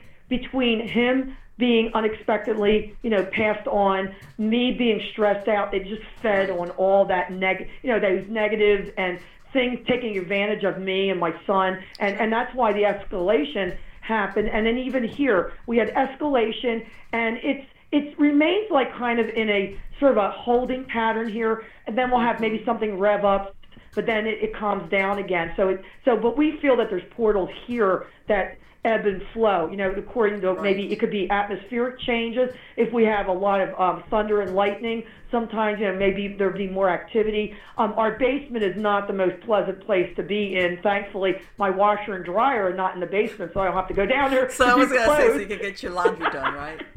Yeah, but when Bill Beam was here in January on one of his excursions here to do a thorough blessing of the house and of the grounds, my son caught a photograph in the basement that was actually not, we can't even say reflected, it just showed up onto the aluminum ductwork that goes above our heater and air conditioning system that's in the basement. And Chris had said to Bill, he said, Bill, I'm following you with my cell phone. He said, I get the feeling that there's something following you in the basement, as he's going around saying the prayers and blessing with holy water. And Chris snapped the picture, and the face that we caught, as I told you, I said Kevin Baker from Glasgow, Scotland, who is international paranormal expert, said it's been one of the most compelling and frightening photos he's ever seen of a face. The face is part skeletal, part looks like something alien, and it's got teeth. I'll send you the picture, Marlene. Yes. You have to send you that picture. And also when Bill was in front of our old fireplace, because as I said, we're built in the foundation of an 1800s farmhouse, he was in front of the fireplace and was blessing the area and saying, I'm driving out anything that doesn't belong here. And we all heard a loud groan, like kind of like annoying groan at him, like, oh, you again? Like, and we wish we had the recorder on at that point, but we didn't. But yeah, we got some really crazy pictures, that explained, like Bill has said, he said, I witnessed this down in the basement. We could see what was going on, and we have the pictures to prove it. He said, he said there is something still there. He comes and he's sort of like, we call it a booster shot that he gives it to protect us. And then as things, time goes by, you get emotional. It's everyday living. Things can maybe upset you, and it feeds off of that, and then you have where it revs up. Where I just have weird things happen all the time. Just recently, I'm an antique doll collector, and I restore antique dolls. And my one antique doll, which never, I restored her a while ago. She's been sitting in the same chair. Even when I clean and things, I put her back in the chair. Well, just 2 weeks ago, I went by because she sits right near where I go into the kitchen. And I said, boy, her head looks strange. Her head looks like it's drooping down. And I do know, like you have to restring dolls, but she had been restrung not long ago. Right. And I picked up the doll and her leg fell off. I go, okay, what happened to the bungee cord in here and why is this loose? Right. And I look through, and there's usually a little hook that attaches through the legs into the final leg, and there's a little bar that the hook attaches, and all the bungee cord acts as a tension piece. It's going to hold the head in place because she's hollow inside. She's a German bisque doll, and just the head's bisque, the rest is composition. So I had to partially undress her. I had to get another hook and restrung her, made her tighter. Go, okay, I don't know what that was all about. That was really strange. I said, because that's never happened before. I mean, you'd have to really fool around for what a hook to come off. What I was going to say is, it sounds like this doll is always in the same place. It's like nobody touches it. Yeah, nobody touches it, and that the leg, and the only hint was because I saw the head droop. I go, what happened with her tension? Why is the head drooping? Then only last week, and usually Sundays tend to be an active day around here, I'm in the kitchen again. I hear a noise near the doll, and the little basket that's always on her lap, the basket's halfway across the room that had been thrown. I go, thanks for ruining my basket of flowers. And someone said, oh, is your doll haunted? I go, no, the doll's not haunted. Something is doing that to the doll. They're making me upset because they're attacking my doll. This item means it means something to you. Exactly. It's like if you didn't care about the doll would get no attention whatsoever. Yeah. It's just like, okay, you got my attention now. And the thing is, the doll, and it's not. My friend said, well, the name of the doll is Aurora, which was my mother's name, and she has red hair, this gorgeous reddish brown hair, and dark eyes. And I said, gee, I have to name this doll Aurora because she's got the coloring of my mother. My mother had the lightest skin, but the darkest eyes and red hair. Even though their family came from Naples, Italy, but her grandfather had red hair, and she had two redheaded brothers. And so red hair runs in our family. So I said, nah, that wasn't my mom doing that. My mom wouldn't hurt my doll. She knows how much I love my dolls. I said, but maybe they know that doll means a lot to me, so they're trying to do something to make me upset. But I mean, I have been working on, for the last 20-something years, collect antique dolls. I've always collected dolls from around the world. Never dreamed any kind of doll haunting, anything could be, bad and sinister. So I told people, I said, I feel really bad when they'll take a perfectly good, maybe not a real expensive doll, a doll they bought maybe at Kmart or Walmart or something, and turn it into like a gothic, horrible-looking doll. I said, to me, it's like they're facing what the dolls, because I have a deep appreciation for dolls, antique dolls especially. They are miniature sculptures. I actually clothe them. I get antique materials and I make antique clothing by hand. Like my grandmother was a wonderful seamstress, and I guess I have her knack for I just like look at the doll and I figure out proportions and I make the underclothing from old handkerchiefs and from just beautiful pieces of lace and things people don't know what to do with. And I make undergarments, or sometimes I make a little skirt or things, and that just gives me joy that I just do it for fun, and I have a. You pointed out something, because there's people sometimes that they'll collect things for the sake of just collecting them, and they'll put them away, or they almost look at it sometimes even as an investment per se. Yes. But that's not what you do. You pointed out that these things bring you joy, that you invest your time and your energy, and I think that's why that doll is getting that special attention. Yeah, I think it might be, and as I said, I've never been fearful of having these dolls here. No, it's not the doll. It's not the doll. Yeah. No, and some people do actually have a phobia about dolls, because I had someone had come into my home, and I was getting an estimate for doing some painting work in the living room. And she saw the dolls, and she said, I can't take this job. I said, yeah, but I'll be packing them away if you're going to be painting. She didn't come back. But I, and it didn't even dawn on me that people, because I always collected dolls. I knew some people either like dolls or just don't collect them, but they've always been something from when I was a little girl I collected, and I was lucky to have family members who did travel around the world. Like my uncle, he was in Egypt, and he sent me a doll from Egypt. You know, or I have a cousin who went to Machu Picchu, and she brings me home a little doll from Peru, not a mummy doll like my friend had, but a little Peruvian. But I always collected and thought the costumes and the faces. And then a friend pointed out, she says, no wonder you do portraits, Anita. Just look what you've always collected. Beautiful fabrics and, the dolls and the faces. And I've always had an affinity to paint portraits, and especially American Indians. I've done so, if anybody goes on my website, they'll see some Native American things I've done, some portraits. But this is what I love to do. I love to restore. For the ones finding new ways to ensure the job always gets done. For the ones wearing many hats. For the ones who are hands-on, even from far away. And the ones keeping business moving forward. We are Grainger, offering supplies and solutions for every industry, with 24/7 support and experienced staff at over 250 local branches. Call, clickgrainger.com, or just stop by. Grainger, for the ones who get it done. We did it again. Verizon was just named America's most reliable network by Root Metrics for the 16th time in a row, proving once again that nobody builds networks like Verizon builds networks. That's why we're building 5G right. That's why there's only one best network, Verizon. Best and most reliable based on Root Metrics reports from second half 2013 to first half 2021 of 3 operators on all network types combined, not specific to 5G networks. Things for people from other generations, especially photographic restoration, restoring paintings, cleaning paintings for people that have been hidden in an attic, or someone's got an antique doll that they need to restore. And it's just with great love that I do these, because I love history so much, and having all this happen to me, that I've actually been able to study more history and delve into other things. I said, well, I've always tried to find there's a good thing that happened out of the bad. Like, this is something that has led me to something else. And even though this has been a terrifying type of situation and things that, you never expected, it is something to, like, okay, I have this in my life.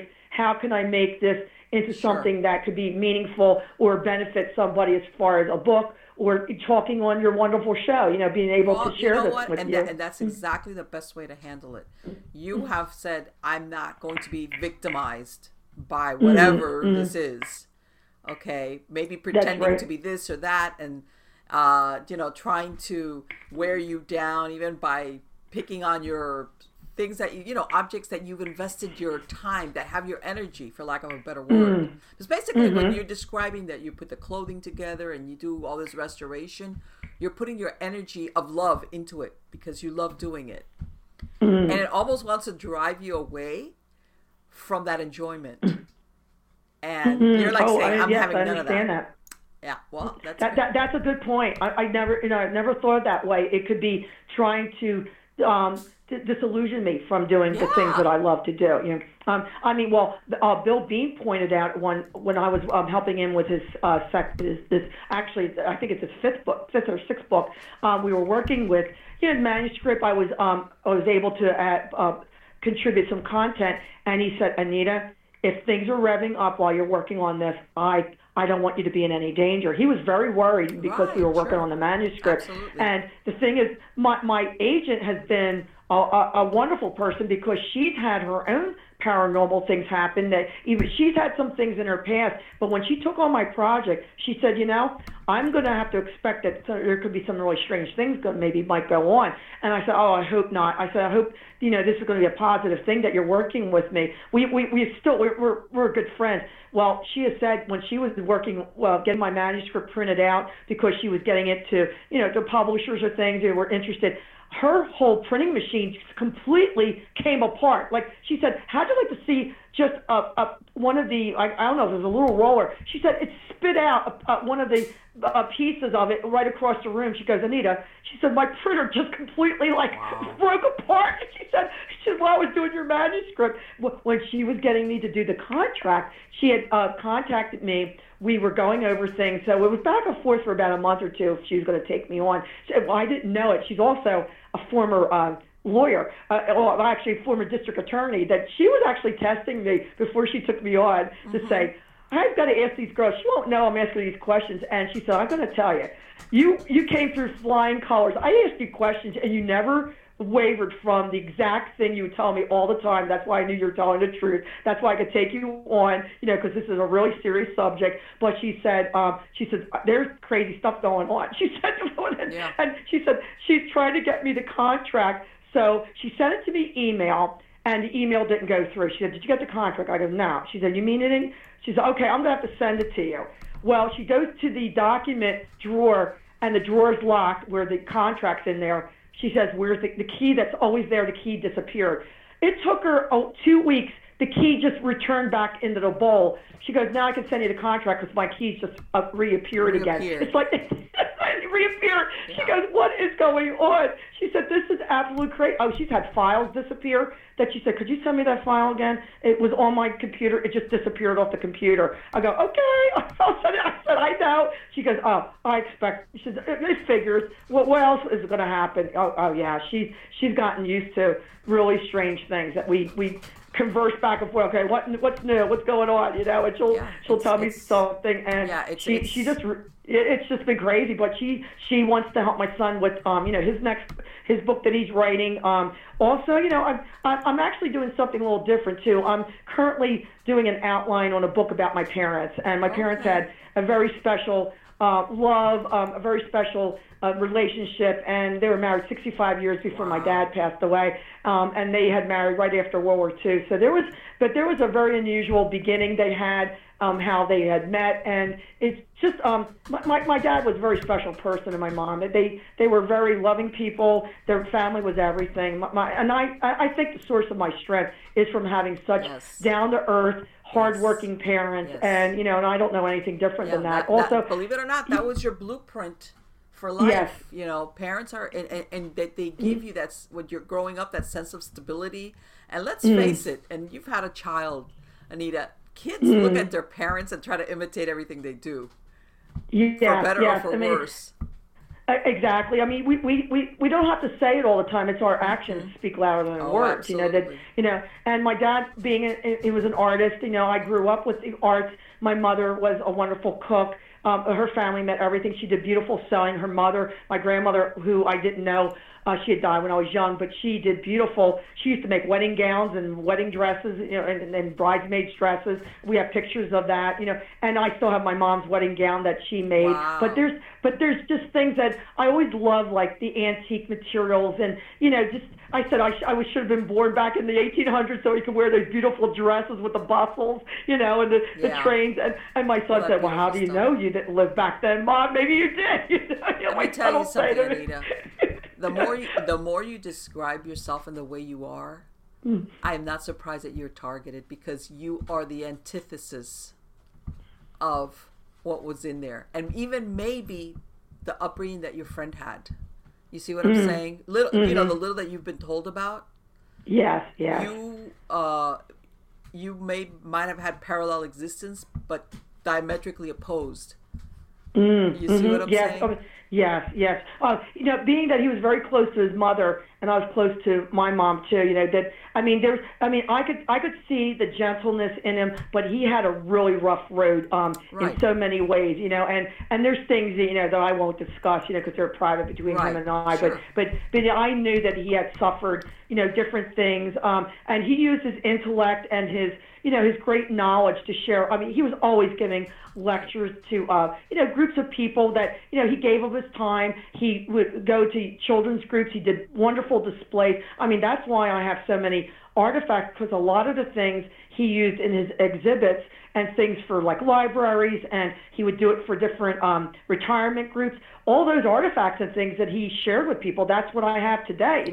And it's like, and really I'm the last measured, like I have his things, and hopefully I want to be able to preserve what's there, and some things are going to have to let go. But it's like he spent all this time collecting certain things that meant a lot to him, and nobody else in the family were really interested in it. Like, even I said to his brother, here's more things. He got I think he said he had to order 2 storage units just for all the stuff that I gave him, because he said, I don't know what you'll go through. You're going to throw everything out. And I said, well, you don't know me. I said, I'll go through everything, and you will get everything that I can pack up. And he was very, very grateful. We became friends, and at one point, as I said, I don't think he liked. It must he be didn't like me very difficult much. if they weren't able to make up before, he passed Yeah, away. well, they left with bad blood, and even with the mother didn't see her older son. I mean, there was I came across certain things, like a letter here and there, and it was like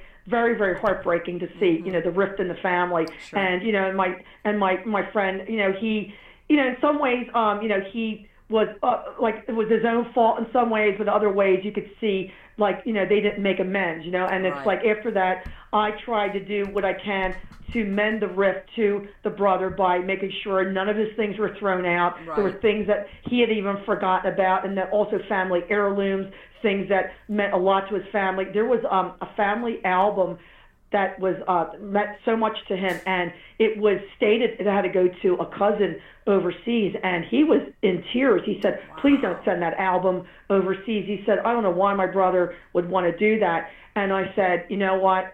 I call him. I'm in the story. He has a different name, but I said, "Look, Carl, I'm going to." I said, "This is what I do for a living on a photographic restoration. I have a scanner.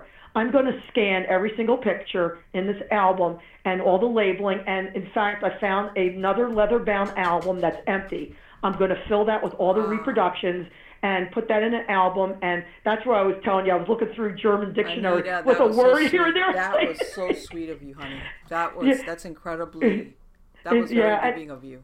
And I gave him the original album, this is your family legacy. And I said, "Do you think they're going to know the difference?" I said, "That doesn't mean as much to them to you." Right. So he was very grateful. So then I sent the copies of all the pictures and everything, exactly the way they were in the book, to the people in Germany, so they would get that. So, I mean, these are the things that, you go beyond the call of duty, but you have to do what's right. Right. When it comes down to it, you have to make you feel right that you do it. So that this was the right thing to do. That speaks volumes. Well, Anita, thank you so much for spending this time tonight, honey. I hope to talk your ear off, Marlene. Wonderful to talk to you. I'm telling you, I want you to come back. I want to hear more stories, and I know, like you said, that even your son has had his own experiences. I mean. Oh yeah. Well, if anybody's interested, if I may, you could go to you could go to the page www. estateofhorror.com, and that'll take you right to the page I'm up on Amazon and Kindle, and also www.darktransference.com, and that also would take you, and that's the sequel to A State of Horror, and it's up on Kindle. As I said, I've had a lot of, I've been very, very gratified to know how many people have downloaded in Kindle and have got the books. They've gone all around the world. I had a man in Germany contact me that he bought both of my books. I had somebody in India who bought one of my books, so it was in India. And and over in Canada, the UK, I've got a lot of fans in the UK, and in Australia too. I've had a girl actually had me sign my book. I said, "Well, you could get it in Australia, the Amazon." She wanted the one with your autograph. She said, "I want your autograph," so I had to mail it to her. She paid for it. It cost like $20 to mail this book to her, she said, "No, I'm paying for the postage, don't you?" Because I said, "I'm giving you the book. I'm going to give you the book," but she said, "No, but I'm going to send you the postage." So, because I said, "Look, I'll just mail it to you." She goes, "Oh, no, it's going to cost a lot of money." I said, "Well, I'm going to give you the book. So, we're going to each give something." So she paid for it. But I said, "Really? You really want me to sign it?" I was just really thrilled that somebody wanted my autograph. No, I'm telling you, Anita. I feel good things will come of this, and eventually whatever is there is going to dissipate. Because just refuse to, you're not backing down, and your personality and what you surround yourself with, and the kind of energy that you put out, eventually you're going to be you're going to come out on top of all of this, because I'm sure that you have angels guarding you, darling. Well, thank you so much, Marlene. I appreciate all that, and you've been very wonderful to have me on your show. You're really, I really feel like you're an old friend. I really appreciate it. We will stay in touch, and I'll bring you back. And if you could talk to your son, if he would be willing also to come on with you, I would love to do that as well. Okay, I will do that, because he's been on jointly with me on several programs, and he's got some really interesting stories to tell. Right. But again, thank you so much for having me on your show. Good luck on all your future projects. Okay. All right, you God bless. God bless. Take care, sweetheart. Bye-bye. Bye-bye. Wow.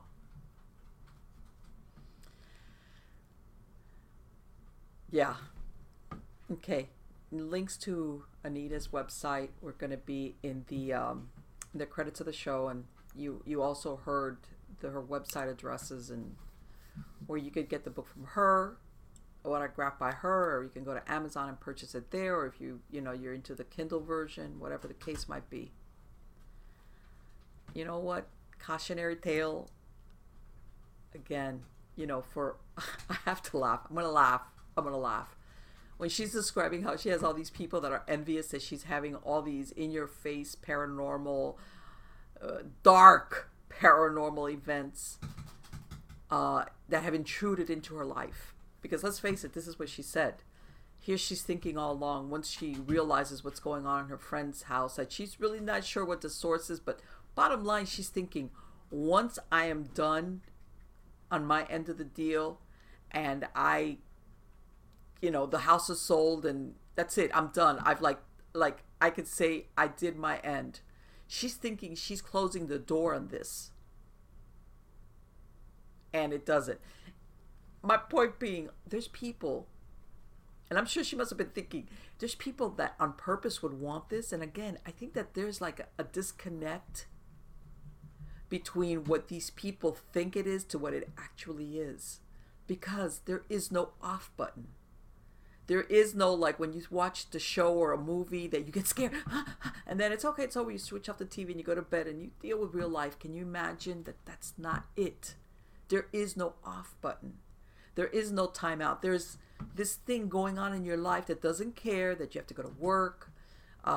In her case, that she had two parents with, elderly parents with health issues, that she had to, basically was the person getting those phone calls in the middle of the night. She's making a living. That whatever's going on there doesn't care about any of this. Doesn't care about any of it. As a matter of fact, probably was hoping to stress her out even more and followed her to her home. That's what I'm saying. When people pursue this aspect of the paranormal so hard, and I'm telling you, I have no doubt whatsoever when she described that she had people that were kind of miffed because here she was having this in-your-face, dark, malevolent haunting, and they're like, I wish. And it's like, you are disconnected from reality. They are. I'm telling you, they are. That's why when people dabble in this, and again, and I've said this before in other shows, and I'm going to say it again, based on my years of experience. When you work in this field, whether you work as a paranormal investigator or you're a legend tripper or you're thinking, you really, really, really, really want strong boundaries between your life and that, whatever that is. Okay? And I've said this before.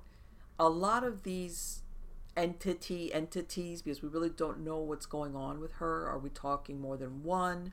Is there something that was attached to the artifacts that her friend kept? Is there something from his family? Because apparently he had kept a lot of stuff from his family and his parents, whatever. We don't know the origin or if there's multiple origins. But I've said there's a point of invitation. Okay? And people think of accepting an invite the way we think of as in somebody sends me an invite and unless I RSVP or I accept it, it's not accepted. And in the paranormal, in the metaphysical world, that's not the way it works. Because, especially when it's a malevolent entity haunting, they will put out the invite and will take it as an acceptance in the most devious ways. And I'm going to give you a for instance with Anita. The very fact when she took some of these artifacts and took them home and made them hers, because now they were her property.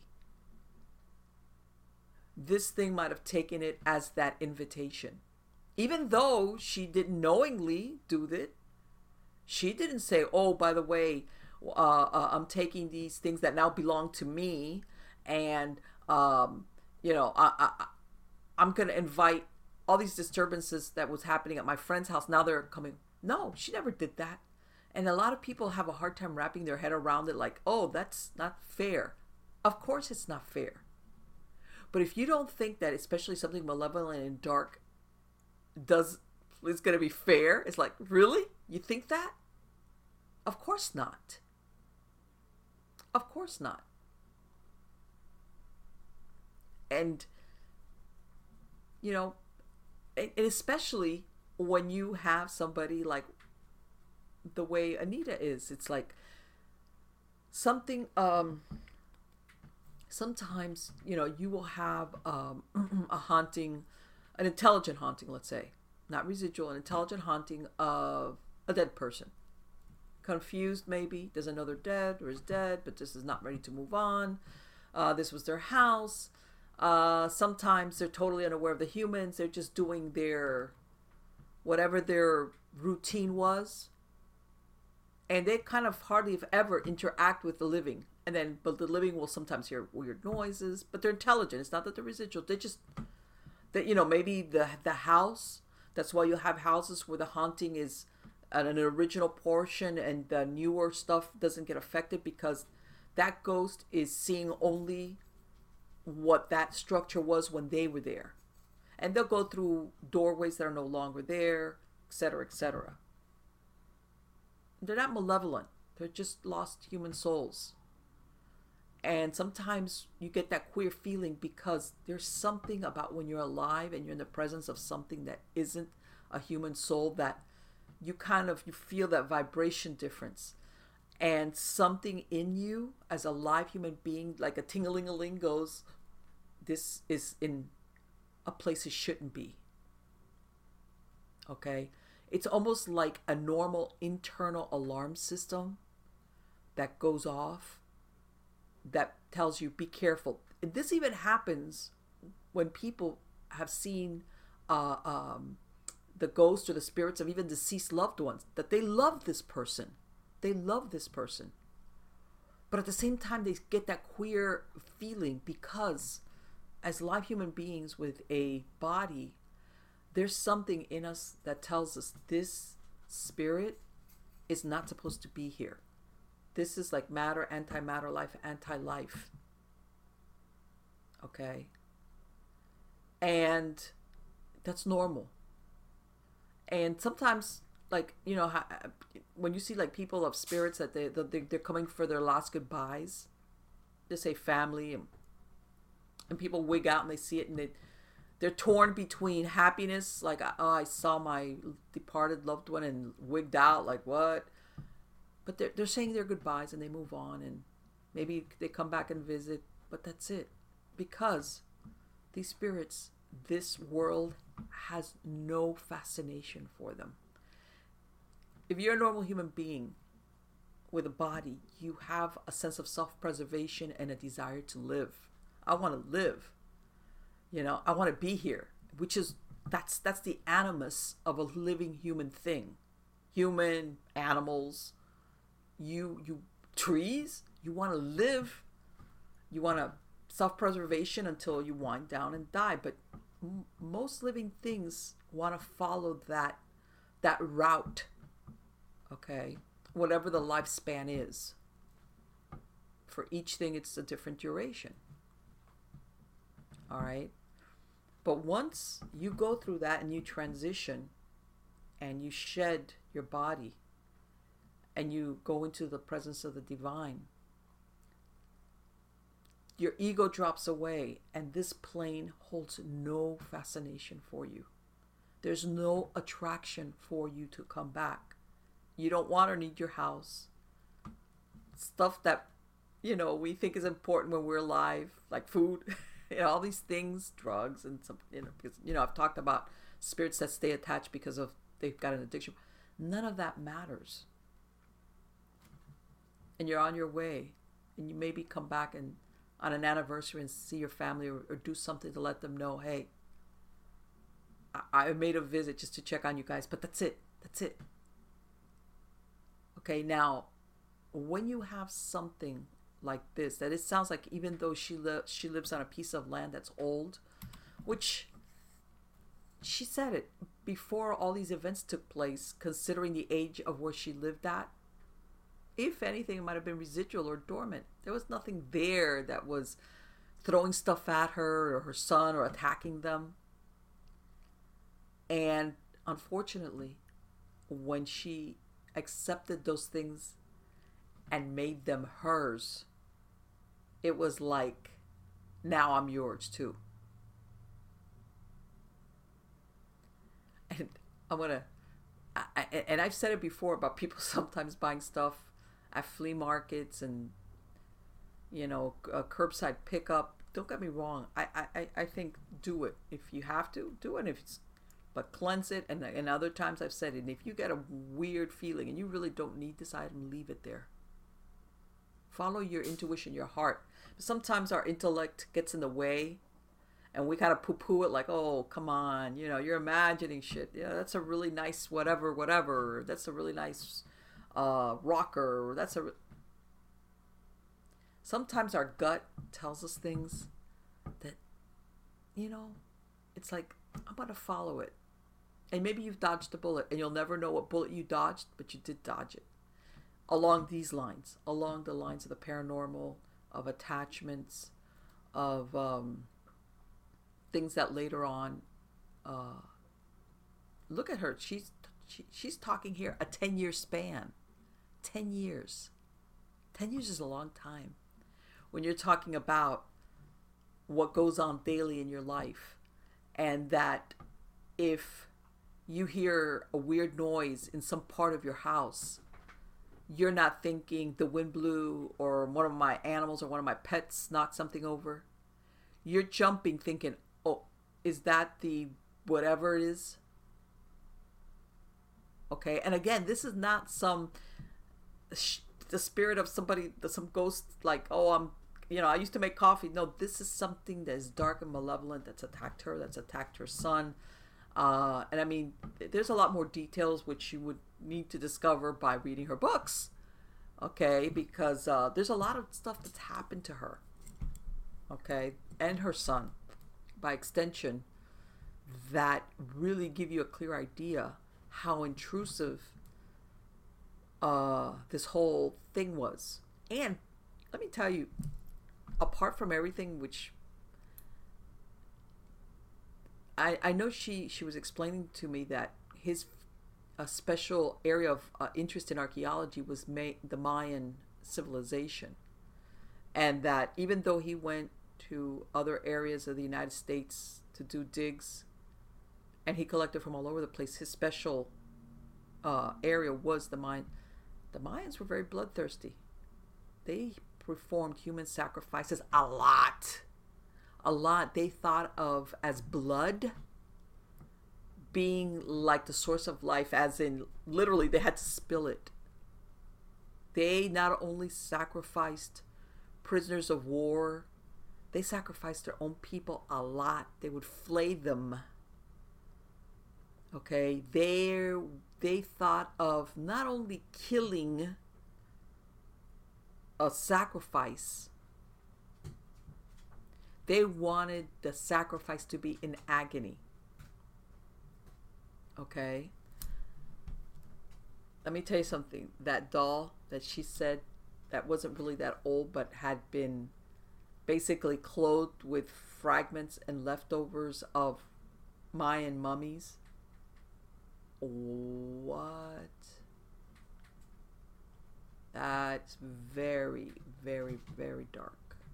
As a matter of fact, a lot of the, if you look at the Holy Death cults that exist, that originate in Mexico, even though they've spread to a lot of parts of the United States, Santa Muerte, a lot of that cult originates in some of these ancient Mesoamerican belief systems in the death god, goddess, sacrifice, very, very dark.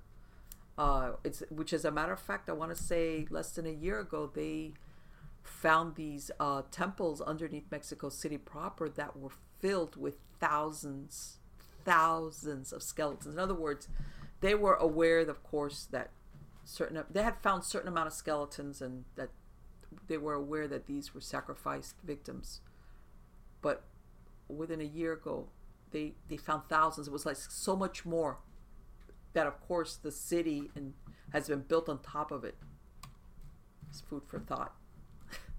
Like, what? But yeah, I mean, the culprit as to what was in your friend's house could be a normal number of sources, and it probably is more than one. So, and I'm telling you, gotta be careful. When people, people don't even realize that. I mean, some people believe it, that even when people prepare food, okay, that the energy that they give off while they're preparing the food can be translated into the people that eat it, how they feel. Okay, in other words, we give off this thing, and like I said, she gets so much joy out of working with her dolls and putting them together and the detail and clothing them and basically, you know, putting old dolls, just making them beautiful and repairing them.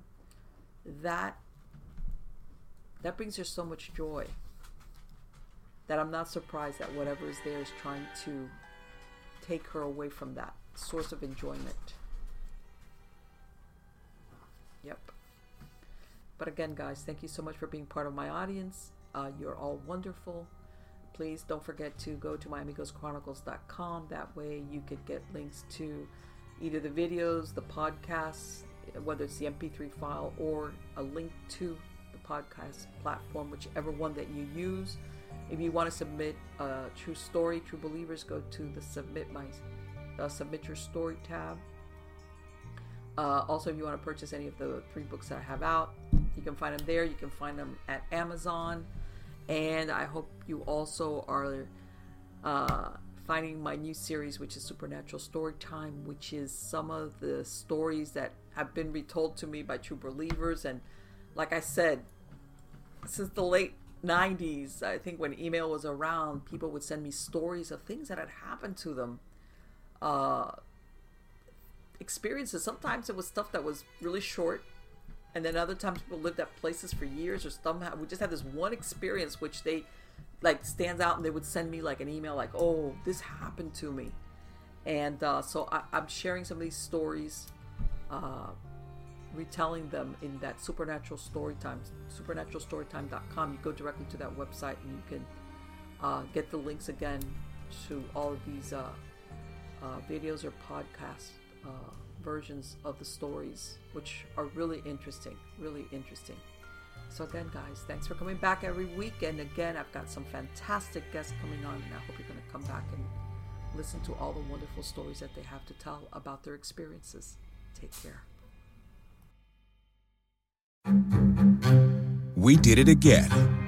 Verizon was just named America's most reliable network by Root Metrics for the 16th time in a row, proving once again that nobody builds networks like Verizon builds networks.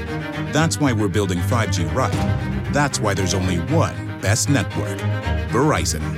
Best and most reliable based on Root Metrics reports from second half 2013 to first half 2021 of 3 operators on all network types combined, not specific to 5G networks. We did it again. Verizon was just named America's most reliable network by Root Metrics for the 16th time in a row, proving once again that nobody builds networks like Verizon builds networks. That's why we're building 5G right. That's why there's only one best network, Verizon.